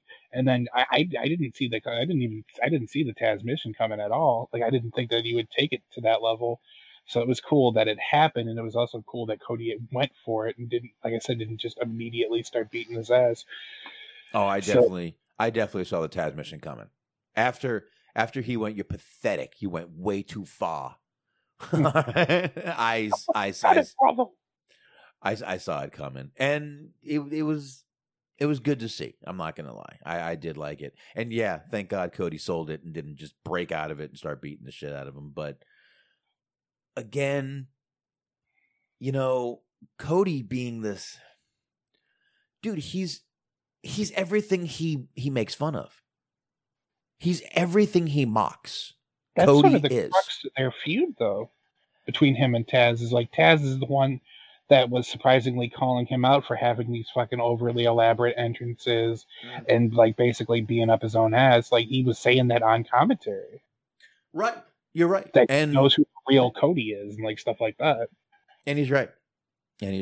So I don't know. I really feel that it's just to just be like, oh, you know, I'm so against this and I'm against that, and then you just literally do everything you say you're against. We see this, Cody. No one's blind. Right. But anyway, let's move on a little bit. We get Eddie Kingston backstage with Marvez. Kingston talking about last week when Pentagon turned on him. This was a little weird with Moxley interrupting, not saying a word. Kingston basically says, look, man, you got your own shit to handle. And that was it. Right. I think they kind of just put the bed, like kind of maybe the most obvious theory that it was going to be Kingston that attacked him. Right. And you just have Kingston be like, you know it wasn't me. You know how I operate. Yeah, he said, yeah. Moxley's like, nah, you got a point, I guess. Well, he said, you saw who it was. I didn't. So, yeah, you know, whatever. Now, I mean, we can move on from that. Top Flight versus Jack Evans and Angelico, or TH2 or the Hybrid 2. It figures these two guys would have very confusing names. Top Flight has signed with AEW. I'm good to see that. I don't know a lot about these guys, but I'm really happy we're going to see a lot more of them. We figured last week after they were attacked by Jesus Christ, who was it? They're attacked by the Hybrid too. Oh, you're right. You're right. This is who attacked them. Yeah. My God, I need another shot. I got one poured. Look at that. So I'll do that in a second.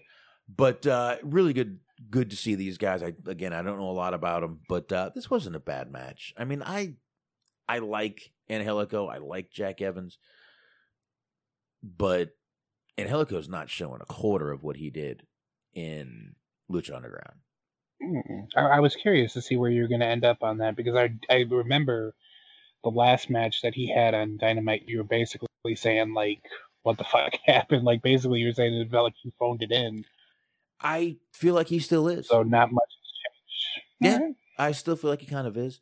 Of course, after they after TH2, I guess we can call them, wins, they won't stop beating down Top Flight. The Young Bucks, of course. Can you explain why the Young Bucks are the only tag team to come down and save tag teams every week? I never really thought about that, but you got a point. Every week, the Young Bucks come out and are like the fucking... It's like they have fucking capes on.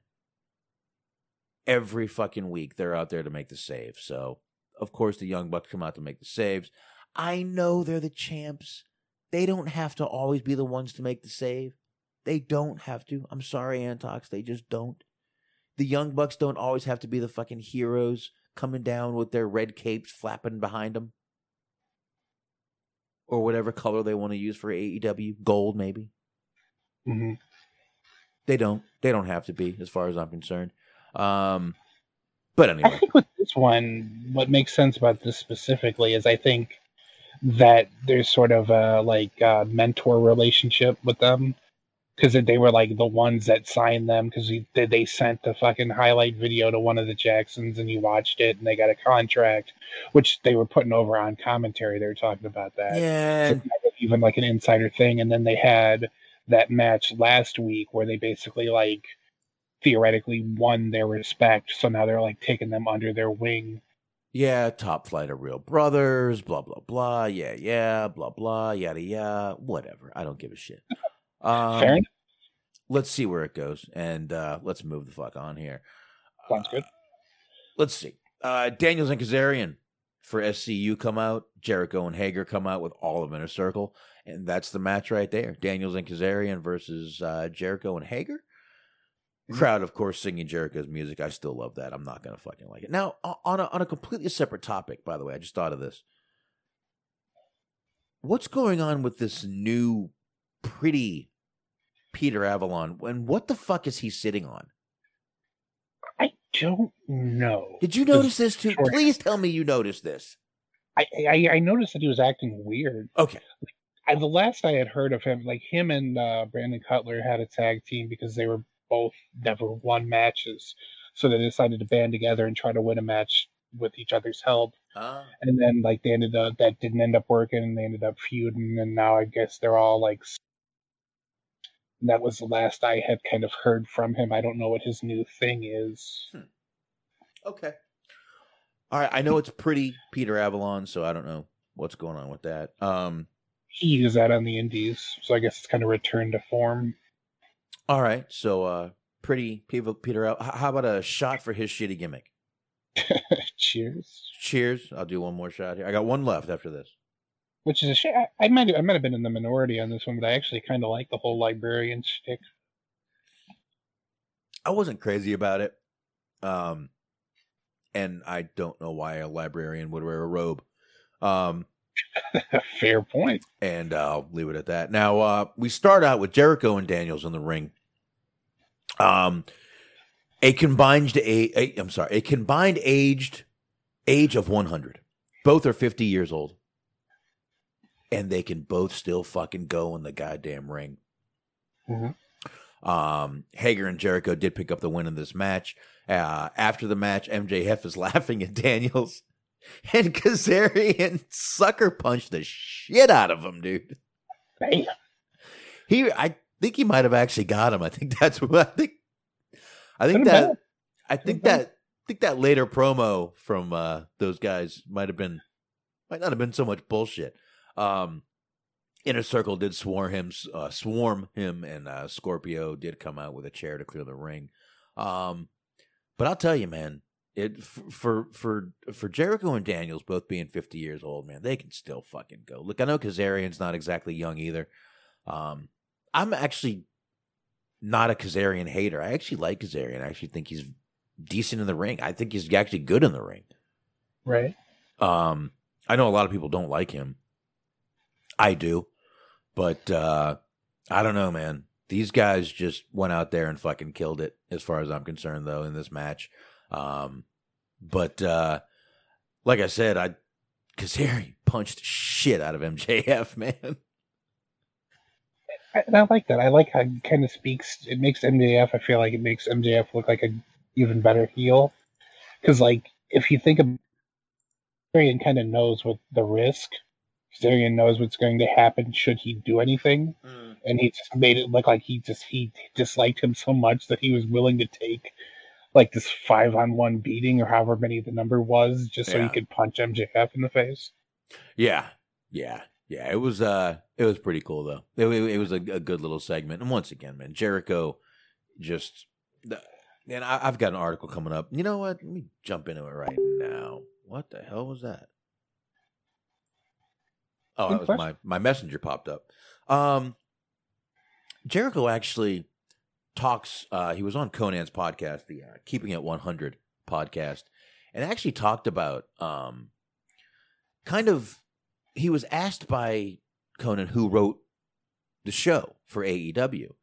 And he said, we don't have writers and we are very proud of that fact. I book all my stuff. That shows.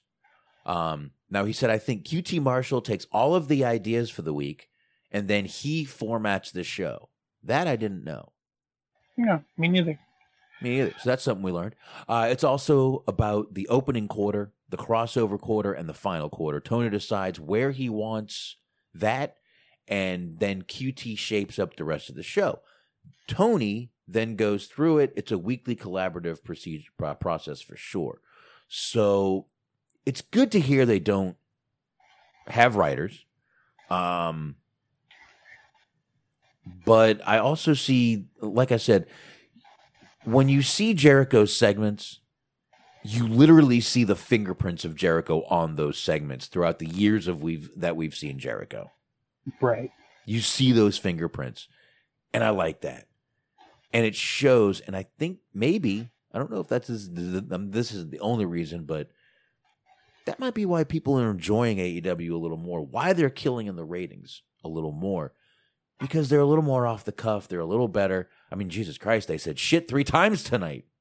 They sure did. 3 times, Smark, we got the shit word. But again, I had no clue QT Marshall was so involved in the in backstage. I knew he was part of backstage. I didn't know what he did, but looks like he's a big part of putting these shows together and structuring the shows. And then Tony, from what he's saying, go in and decides which match goes where. And then it looks like QT Marshall goes back after that and puts where the promos are going to go in and everything like that. Huh. So, and I know Sasha Baron Corbin, QT Marshall has horrible hair plugs.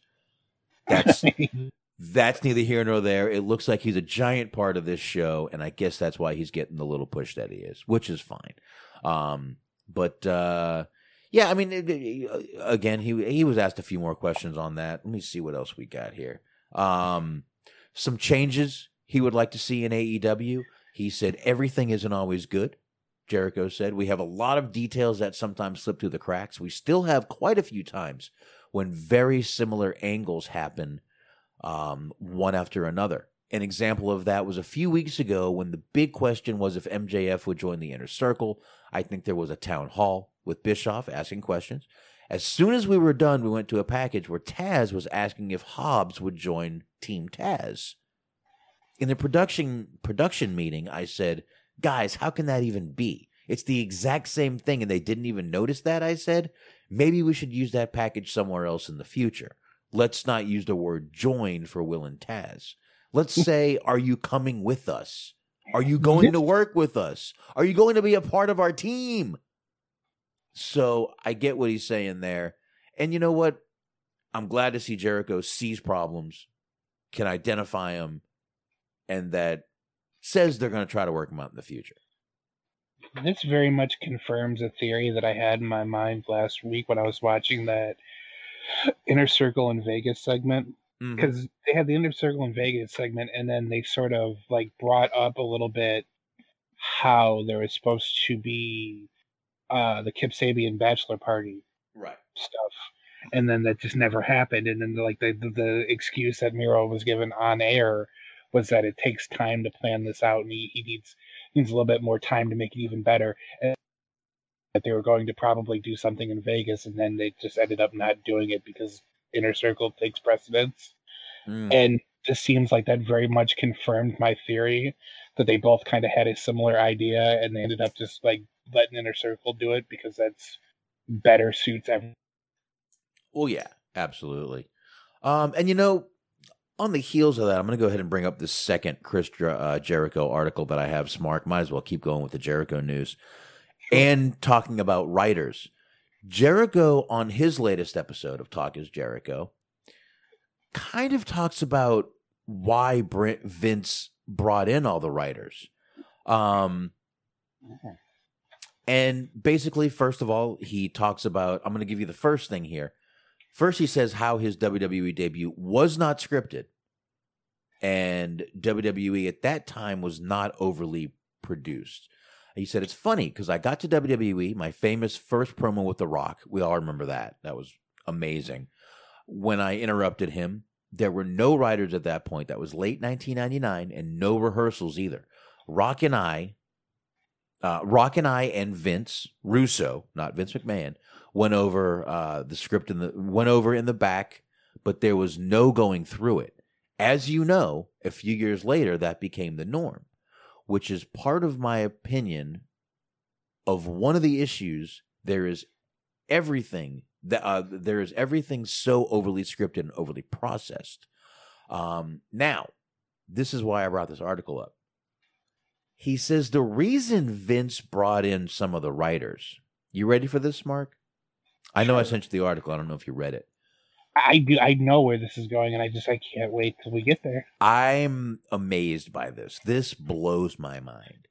The reason I wish that I could say that it could. I wish I could say that it blows my mind too, because it is super fucking ridiculous. It is, but on par with every other ridiculous theory that Vince has. Yes, it is past ridiculous, sir. According to Jericho, the reason, and this is a quote from Jericho, the reason why writers became a thing when we started SmackDown, which was right after I got there, August 1999, Vince made it his motto that SmackDown was going to be bigger than Friends. Yes, the sitcom Friends. We're going to beat Friends on Thursday. Wait a minute. Hold on. Like you just said, this is 1999, so WCW is very much still a thing. Yeah, so hold on. Let me, no one here. We're going to beat Friends on Thursday. And his reasoning and idea and strategy was, well, Friends has writers, then we need writers too. Friends. This man. Often Rachel shit, and it's such good shit, pal. Joey's there, and you never know what Joey's going to do. This old in 1999, in the heat, basically I would call this was still a little Attitude Era, 1999. There was still a little, like you said, WCW still existed at this time. There was still that attitude going on. And this man thought that Friends was their problem. The fucking 30-minute sitcom, Friends. It wasn't an hour. It wasn't 2 hours. It barely it was 30 minutes of your fucking show. And you literally ruined years and years and the future of your show to challenge a sitcom, a 30-minute sitcom. Holy shit, I just thought about it. I just had a revelation. Like, people blame David Arquette for ruining WCW. You can blame Courtney Cox for ruining WWF. I guess so, but I'll tell you what. That union brought down the pro wrestling business. Yeah, I guess so. Union, I like that. Kind of goes into the whole thing going on lately. But this really just amazes me that is what they were trying to beat. Friends. And I don't see any reason for Jericho to lie here. I think the truly amazing thing for me is that, like, I saw this, and like I said, knowing what I know about Vince and hearing all his fucking crazy ideas, like I didn't even bat an eye. I was like, of course. I wish I could say that this is like super, like this caught me off guard, but it just seems to me crazy shit that he believes. Yeah, and I mean, everyone, puts, a lot of things on everything that ruined WWE, but I guess we can blame Friends.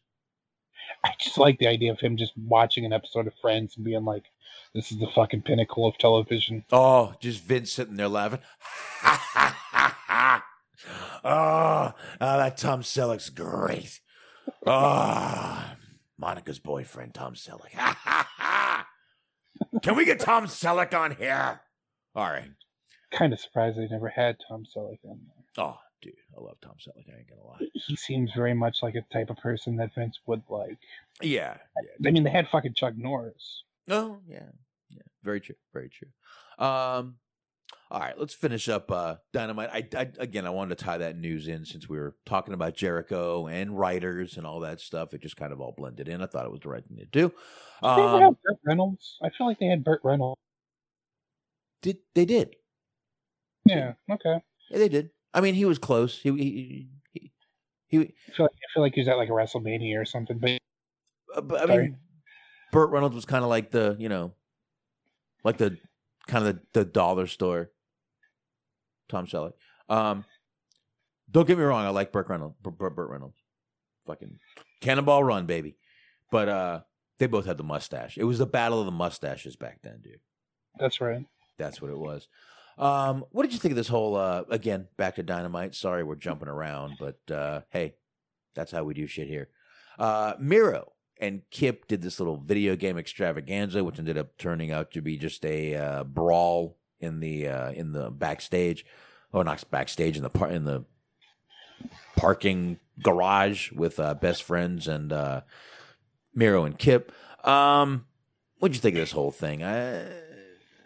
I gotta be honest, like, I thought this was fucking stupid. And I don't mean that in a good way. I'm not talking about like how I said before, where it was stupid, but it was funny.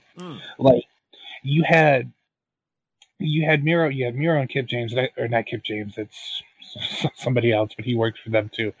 Kip Sabian, Billy Gunn. Miro. I'm an ass man. That would have been better actually if you swapped them out. So you had Miro and Kip Sabian, and I guess the idea is that they have the new Xbox, and they're going to play the new Xbox. So, but then you have Orange Cassidy come out, or he like managed to lurk his way into the room or wherever the fuck they're doing. It's the trailer, and he turns off the system. That's all. Like knock it over. He doesn't throw it, get or kick it, or do anything else. He just turns it. It's the button that turns the system off, and this starts because Miro's like, "Oh, my wife bought me that," and so he chases him out of the fucking trailer, and then of course it's an ambush, and they're fighting, and then at one point Miro grabs the camera, and I forget what he yells at the he yells like, "Get out of my way, camera!" Yep. And then he just knocks the cameraman down, and then that's like the end of the segment, and I was just like, "This is just not good." I'll say not good. I'll say unnecessary. I would rather you wait a week and do something else with these guys. It was just unnecessary.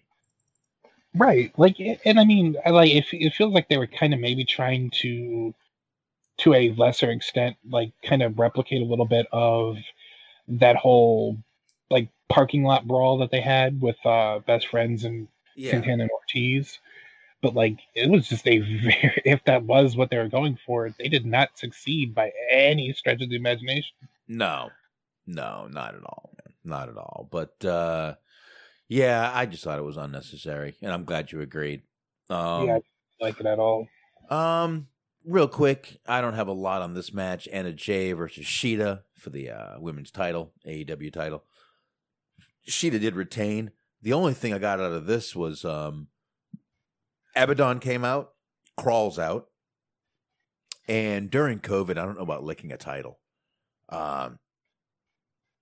It's risky. I think that was supposed to be the whole point behind it, because she did that. Like, Sheeta just acted like she just like set herself on fire or something. Like she super sold that. She's like, "Oh my god, I can't believe you did that." Yeah. And like, yeah, you probably shouldn't have done that, but hey. Meanwhile, this Abaddon character coming out bleeding and just this horror. I really like this character, and I hope they keep giving her more time. Go ahead. I think something happened. Like, I think there's a little bit of a miscue or something. Because, like, before she got to the belt, I don't know what the plan was, obviously, but before she got to the belt, you could just see, like, she was crawling around, and you just see, like a spurt of, like, fake blood hit the ground. And I think it was in her mouth, and I think it just, like, kind of came out accidentally. Oh, the capsule. Like, I don't know yeah, like the capsule. Because you just see, like, a pile of, like, a little small pile of blood, like, just kind of accumulate by the entrance ramp where she's at, crawling around. Yeah, I saw that. It looked like she was dripping blood out of her mouth to get the drip going on her chin and everything, but love the character. I think they've got a real good thing with her, and I know she was hurt, so they probably gave her some time off, but I really hope they keep bringing Abaddon on, and I'll tell you the truth, man, I wouldn't mind seeing her as champion for this company. I like it. Yeah, I think it'd be a good thing. Like, she's got a character, she's got a look, she's got a distinctive feel and vibe about her, and like, I think it would be a good move. I could WWE would wait till Halloween and then put it on her.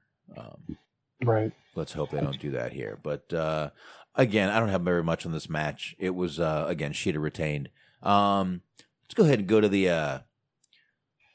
I want to go to this little promo that Starks, Hobbs, and Brian Cage were cutting backstage, which appeared to be in front of a green screen, which was supposed to be like a casino lobby or something. Did this not look absolutely ridiculous to you?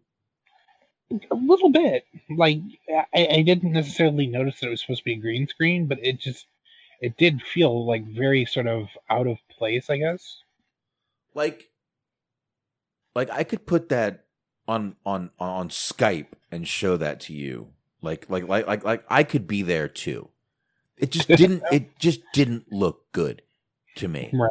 It looked very, very odd. I mean, what they were saying in the promo was fine. I just thought this looked a little. I'm not even gonna say indie, because indies wouldn't even do this, but it just looked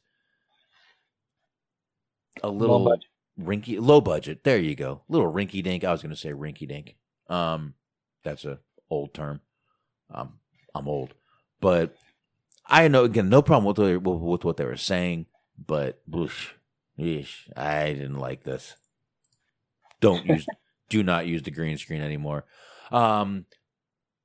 Let's go ahead and get to this main event real quick, though, Smart. The Butcher and the Blade versus Pac and Ray Phoenix. Kingston on commentary. Once again, man, Smart, I don't know about you or if I'm in the mind. I like this Butcher character. Oh, I'm all for it. I was saying before that I thought that they should have just separated them and had Bush. Now, you look at the Butcher. How old do you think that guy was? That's the thing, is he could be anywhere between 28 to 47. Okay. It's hard to pin down. Like, if I had to guess, I'd say like maybe 36. All right. He's 43. And you know, Blade is 40. These guys are an older tag team.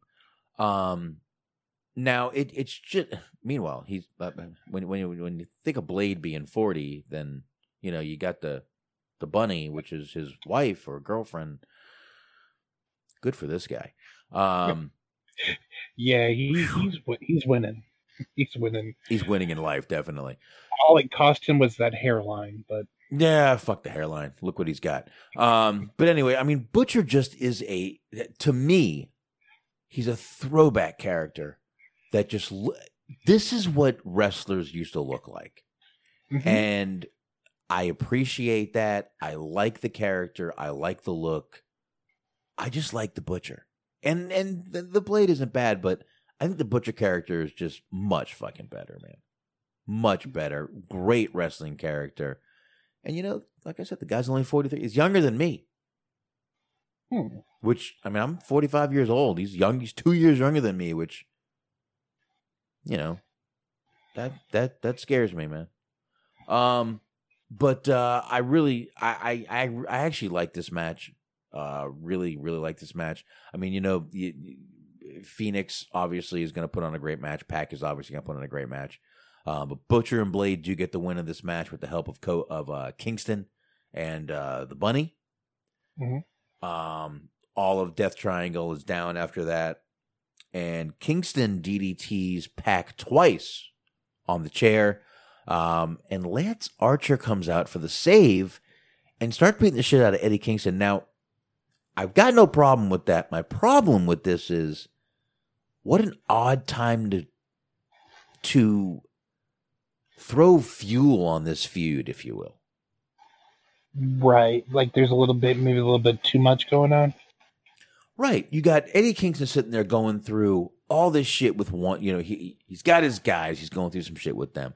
He's got, you know, the Butcher and the Blade. He's got Pentagon and Phoenix. He's going through some shit with them. You got Pac trying to take over the Death Triangle again. And then you start this feud with Lance Archer, and it's like, I know Archer's been talking shit about him for a few weeks, but just an odd time to start this fucking feud, in my opinion. I don't see it. Again, if Jericho sees these things going on and they're having production meetings, this should be something where they go, is this too much for Kingston? Or are they trying to put a lot on Kingston's fucking back so he kind of goes a little bit crazy? I don't know. Honestly, I thought you meant like so that it was like they're just kind of using him because they know that he's reliable and like a good promo, so he can like, help build feuds. Like I thought you were like talking about maybe are they being a little. I don't like the idea of Archer being a face, if that's where they're going. Like, maybe he's going to be a heel too, and it's just a heel versus heel conflict. But if you're having him be a face, it doesn't like work for me.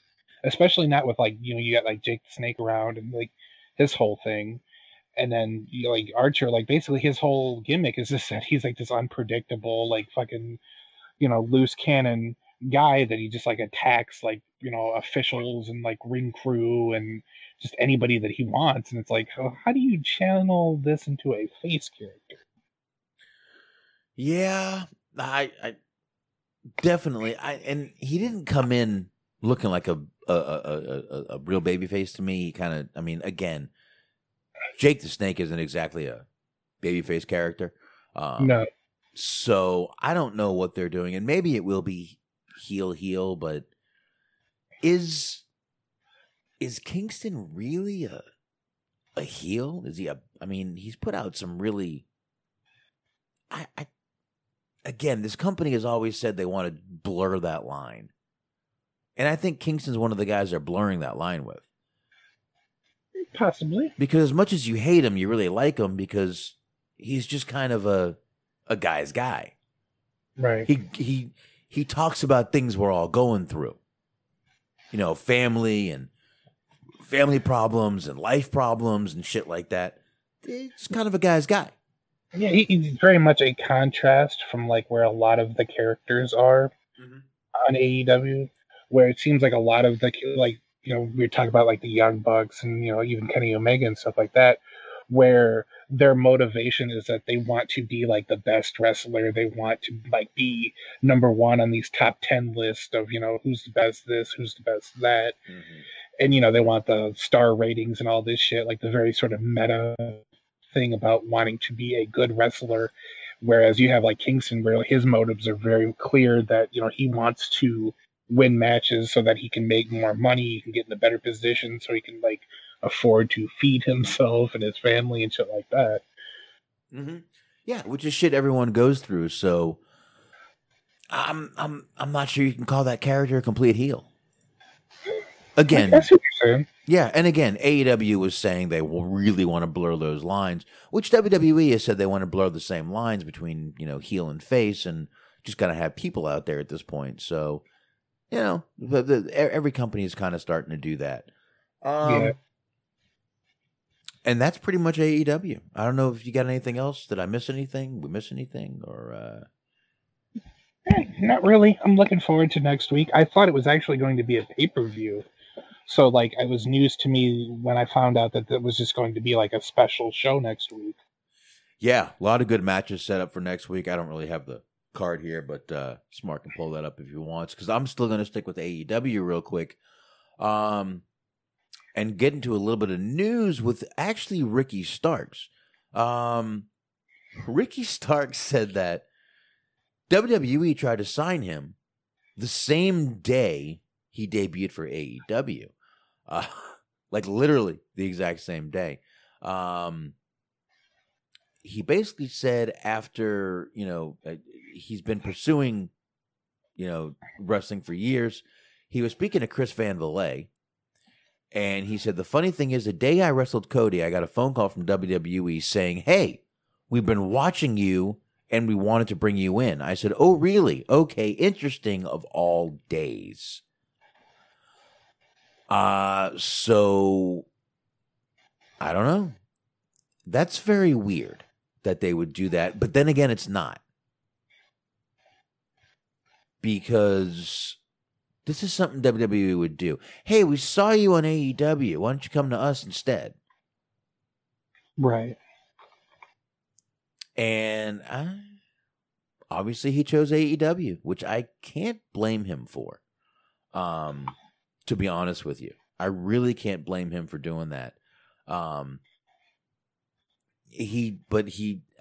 could see him eventually going to WWE, but I think right now this is probably a good position for him to be in, especially coming right off of NWA. This is probably the best place for him to go at this point. But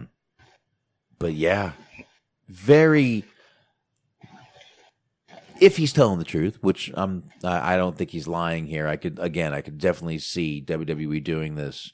What do you think of that? The exact same day. It doesn't surprise me. Like, I don't know if the timing of it's very kind of funny, but like, from what I understand, based on like hearing one of his interviews, like they basically, WWE was also trying to get Eddie Kingston too. Right. And I think they had done that a couple of times in the past, but like, it doesn't surprise me at all that they're like kind of seeing who AEW might be able to utilize and then trying to kind of take them before they can. Like, that's no surprise at all. I think it was a good move for him to go with AEW because I feel like if he would have gone with NXT, probably would have been kind of like in a position where like Jake Atlas is, where like sometimes you see him, sometimes you don't. Yeah. But with AEW, they're actually going to be able to utilize him, and they can actually benefit from his presence, and he can benefit from the exposure that he's getting. So I think it works out best for both people, or both parties. But it doesn't surprise me at all that they would do some stuff like that, because a lot of stuff that they do, at least in terms of NXT, is just trying to counter what AEW. Well, they still got to beat Friends, Smart. So yes, gotta beat Friends. But yeah, I wonder how different WWE is going to look once Vince McMahon learns about the Big Bang Theory. Ooh. Oh man, you can get like a Daniel Bryan like science nerd gimmick. Oh God, please don't ever let him watch what's that show that always beats him, like the Housewives of Atlanta. Oh, don't let him watch that shit, please. Oh God. But yeah. Anyway, I agree. I Ricky Starks would be so lost in NXT. He would be just another guy with a ripped body that would just be lost in NXT. So definitely the right choice. He's being featured on TV here, and I think he will be more here than he definitely would be on NXT. Now, my last thing to talk about with AEW here is after the Full Gear show, they were doing a little media scrum. Tony Khan revealed that AEW Beach Break will be this January. Last year they did a kind of Bash at the Beach thing, and this week they're still this show they're still going to do. January is when this show is. They're still going to do a beach themed event, but they're calling it Beach Break. Obviously, I'm sure WWE snatched up that trademark as soon as they could, and that's it. Beach Break. What do you think of that?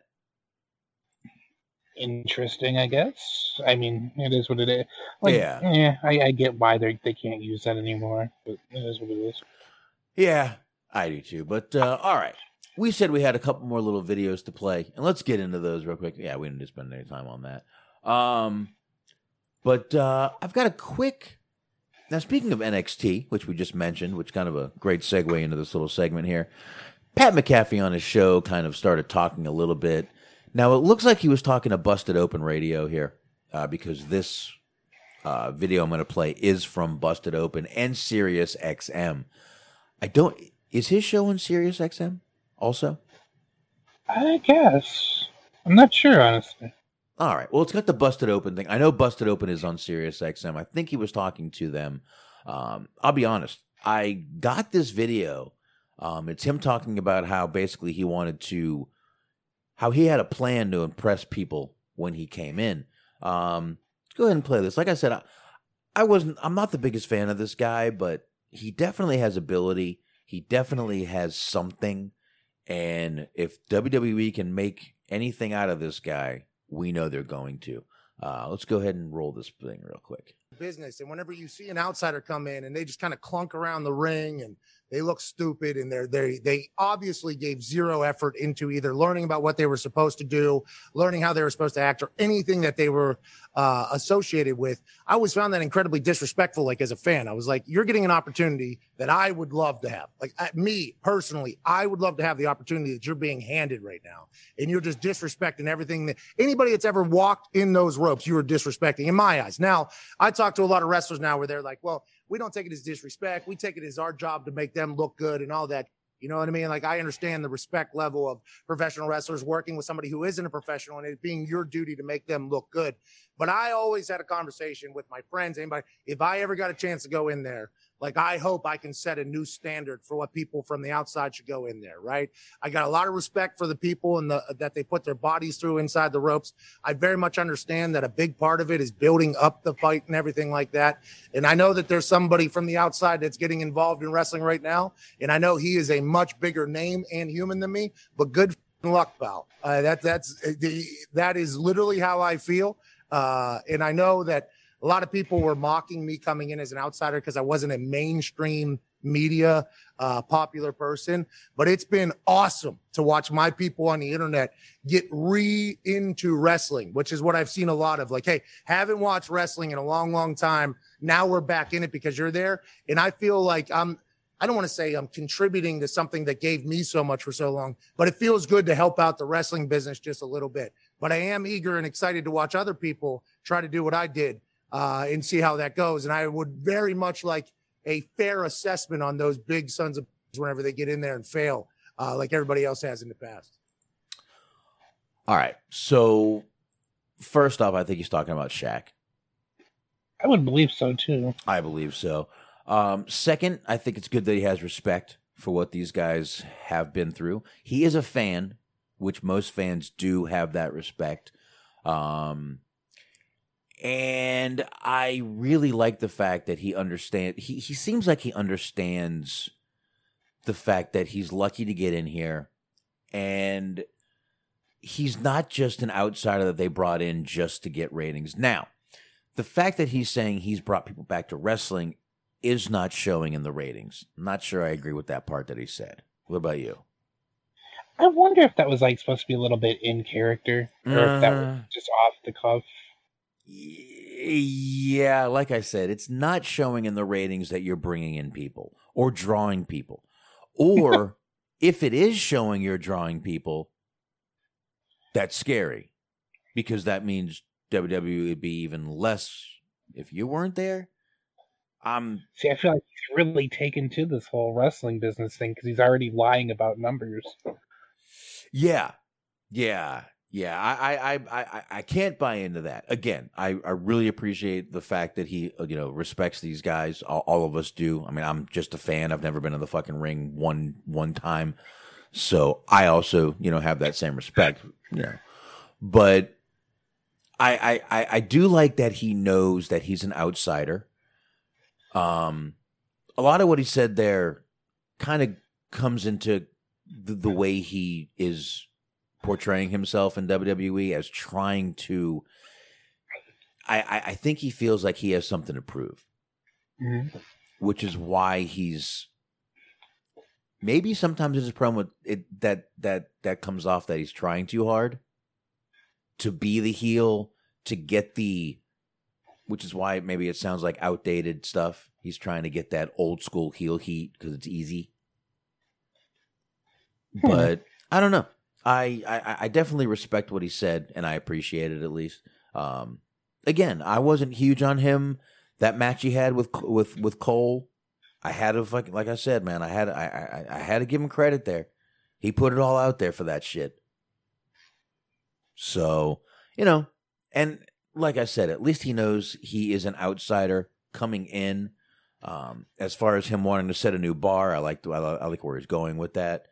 But again, what he's saying is not translating to what we're seeing with data and facts and numbers and viewership.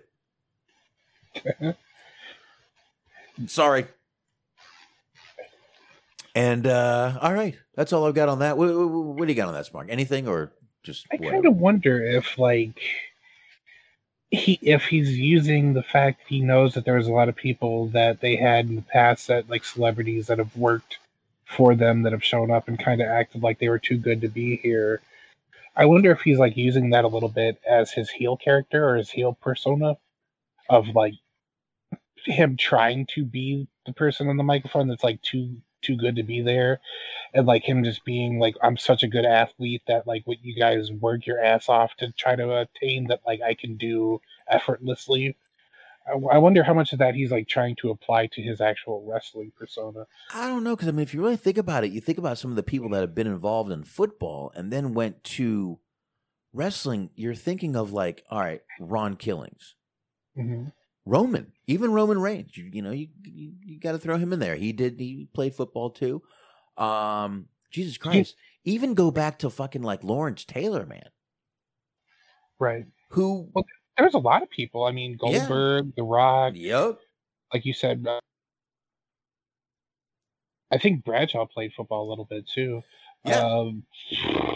Yeah. So a lot of people came in from that outside arena and still made a great career for themselves. And again, him sitting there saying, "Oh, I'm bringing people back to wrestling." I don't know if even in character he has any clue what he's saying there. I kind of don't mind that. Like, I mean, we know that it's bullshit because we see the numbers, right? But like, I kind of don't blame him for being like, oh, you know, we're making wrestling cool again. People are tuning in, and instead of being like, we're fucking hemorrhaging viewers. Come get aboard the sinking ship. Yeah. I mean, I know he can't say that. I know he can't. So, but all right, let's forget about Pat McAfee. Let's fucking get to the last part I want to do with this show, which is Undertaker cameos. All right. There's a ton of these out there right now. Now, I heard a lot of people with the whole, this is a slap in the face to all the people, you know, it was Zelina Vega and Paige. Stop right now.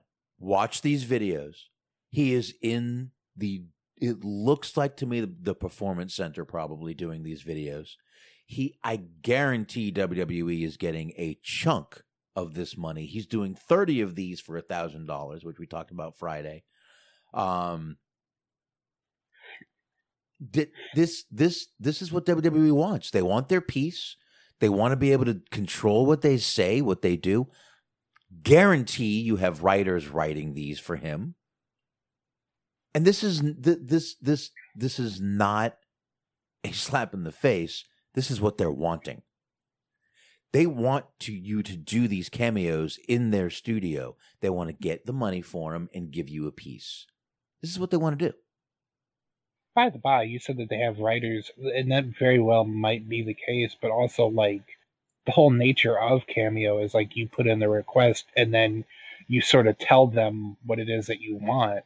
So, like, they're guiding them already anyway. Oh yeah, and I'm sure they hand that over to the writers, and the writers write something for them. Let's see. Let's play. I'll play 3 or 4 of these real quick. Let's go ahead and get to this first one. I want to make sure I got volume here. Volume I have. It's turned up all the way. Let me drop that down just in case. Let's go from the first one here. This is to a gentleman on Twitter named Boss Moz, M-O-Z. Let's go ahead here. Come on, Taker. It's The Undertaker. And your mom reached out to me. She told me you started a new school this year. In fact, she also said that you were quite the baseball player. It's The Undertaker. Sorry. And your mom reached out to me. She told me you started a new school this year. In fact, she also said that you were quite the baseball player. Okay, that was it. I don't know if there was more, but that was 14 seconds. $1,000. Well, there's more because this is the same guy. Here we go. I just wanted to reach out and tell you it's going to be okay. You just keep waking up every morning and putting one foot in front of the other, and it's all going to work out eventually. You can do this. I have faith in you. And I just... The Undertaker is telling people to wake up? I also like how it seemed like it was going to be like this, like, old school style burn.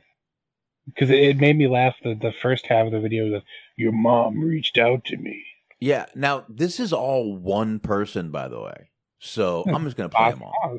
I'll play them all. Let me go ahead and get back up here to the first. That was the second one I just played, correct? Yeah.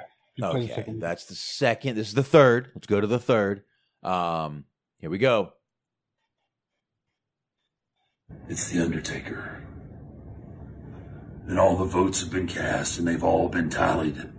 And it looks like you, Robbie, are the greatest Undertaker fan of the last 30 years. With you and your collectibles, you've become the #1 fan of The Undertaker. The #1 fan. The #1 creature of the night. Robbie, you are the man. Dude, I think these are like 30-second, because I think this guy, from what I'm seeing here, this guy got a collection of the Undertaker cameos. Robbie, you and your collectible belts. I think the Undertaker's not the only one that's digging some holes. If you get what I'm saying, you're probably making the pussy rest. Oh yeah, and then this same guy again. This guy did get a hold of a bunch of these. It says somebody in this world paid $1,000 for the Undertaker to thank the McMahons on Cameo. Here we go. Come on, 8 seconds. I got your note. And before I thank the McMahons, I want to thank you for being such a fan. I guess he's getting pieces of these things. Oh, this is okay. Wait, here we go. Another one. 9 seconds. Thank you. Thank you for being such a great husband. Thank you for being such a wonderful father. Thank you. Oh my God. Dude, these are getting worse. You should at least do the first half of this when it's safe to do so. Ooh. Okay, let's play it. You should give your mom a big hug and tell her it's from The Undertaker. You should give your... Wait. What? These are... Huh?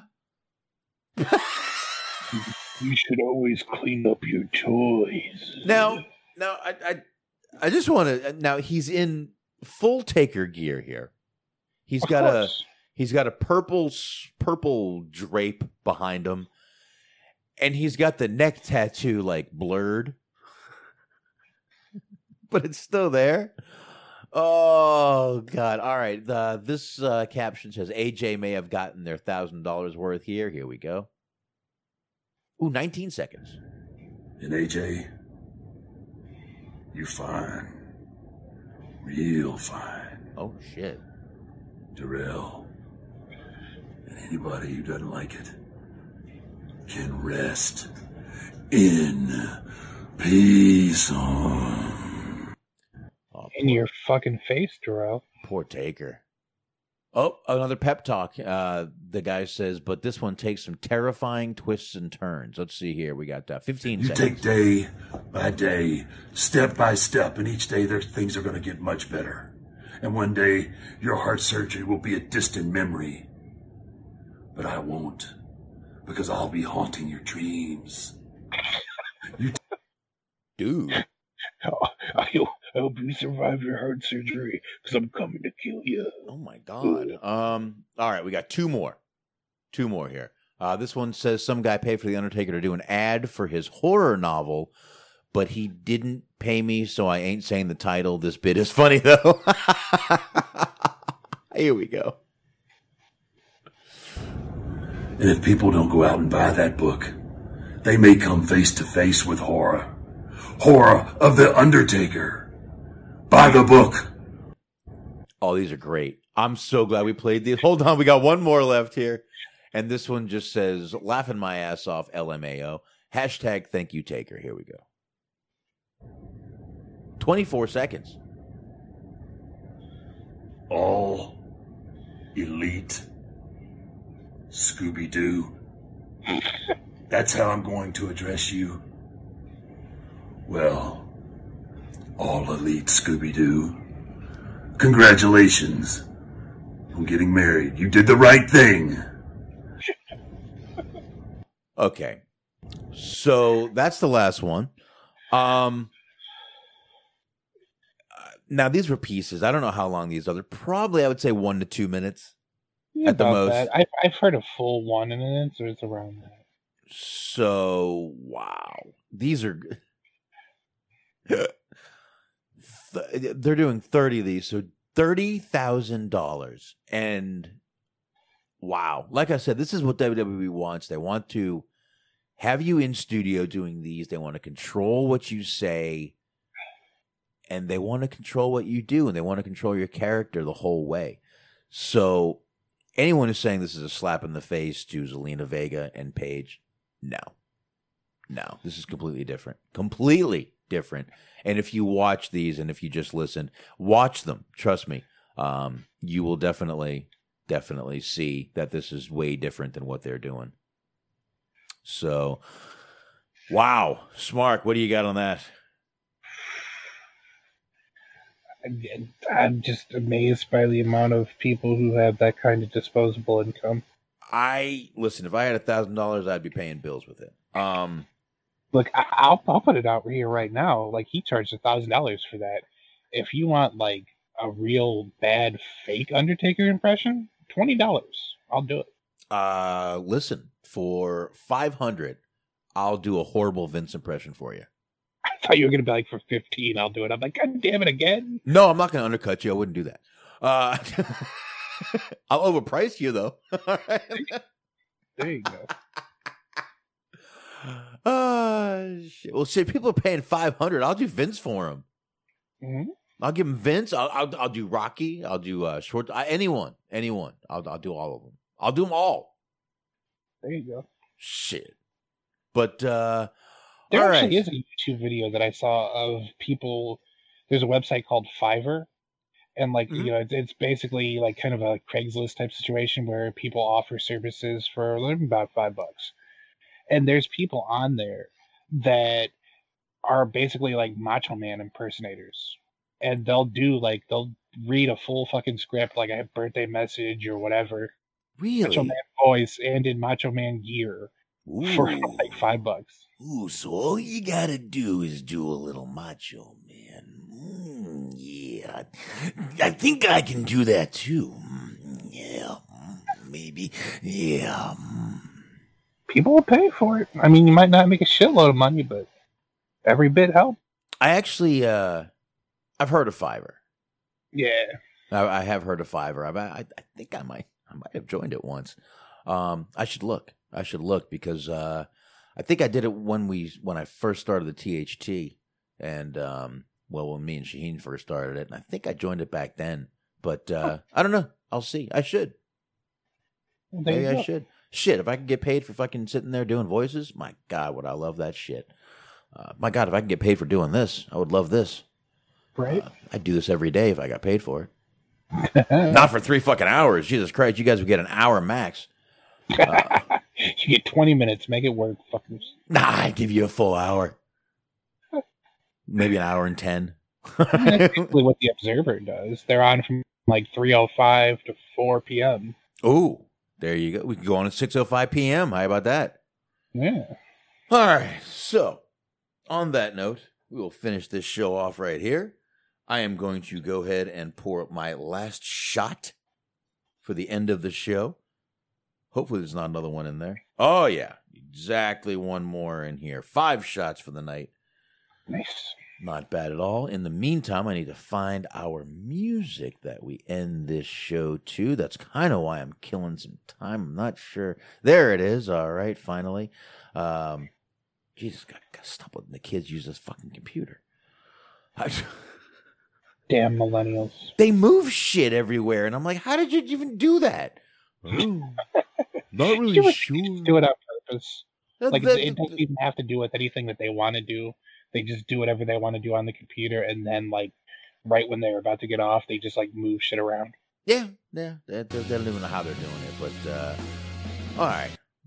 Real quick, let's go ahead and get some music going here, and we will go ahead and knock out these plugs one more time as I do a shot.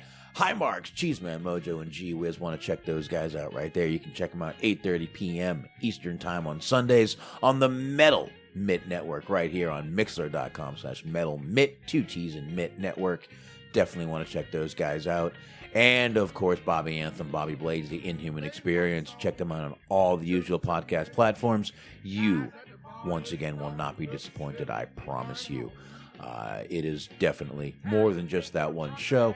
And, of course, the Unscripted Wrestling Podcast there on Blog Talk Radio. Find them over there and on all the usual podcast platforms. And Stephen Milan, once again, thank you for sharing the show everywhere you do. Find him on Letterboxd, boxd.com/Stephen Milan, 2 L's in Milan. And you can follow us on Spreaker, Stitcher, iHeart, Spotify, Google, TuneIn, Player FM, anywhere you find podcasts, you can find us. Go ahead, Smoke. All right. Well, since it's past our time zone, to go ahead and wish everybody a happy Thanksgiving. Be safe, have fun, enjoy yourselves.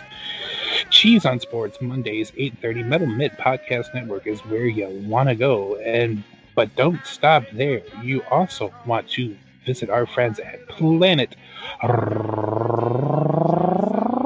Raconteur, the Planet Raconteur podcast with Bobby Anthem, Papa Dave Sincere, and Yuck Nasty. 15 episodes, standalone stories, interviews with authors, anything that you want, they have it, so check them out. All right, there you go. And as Smart said, happy Thanksgiving to everybody. Be safe.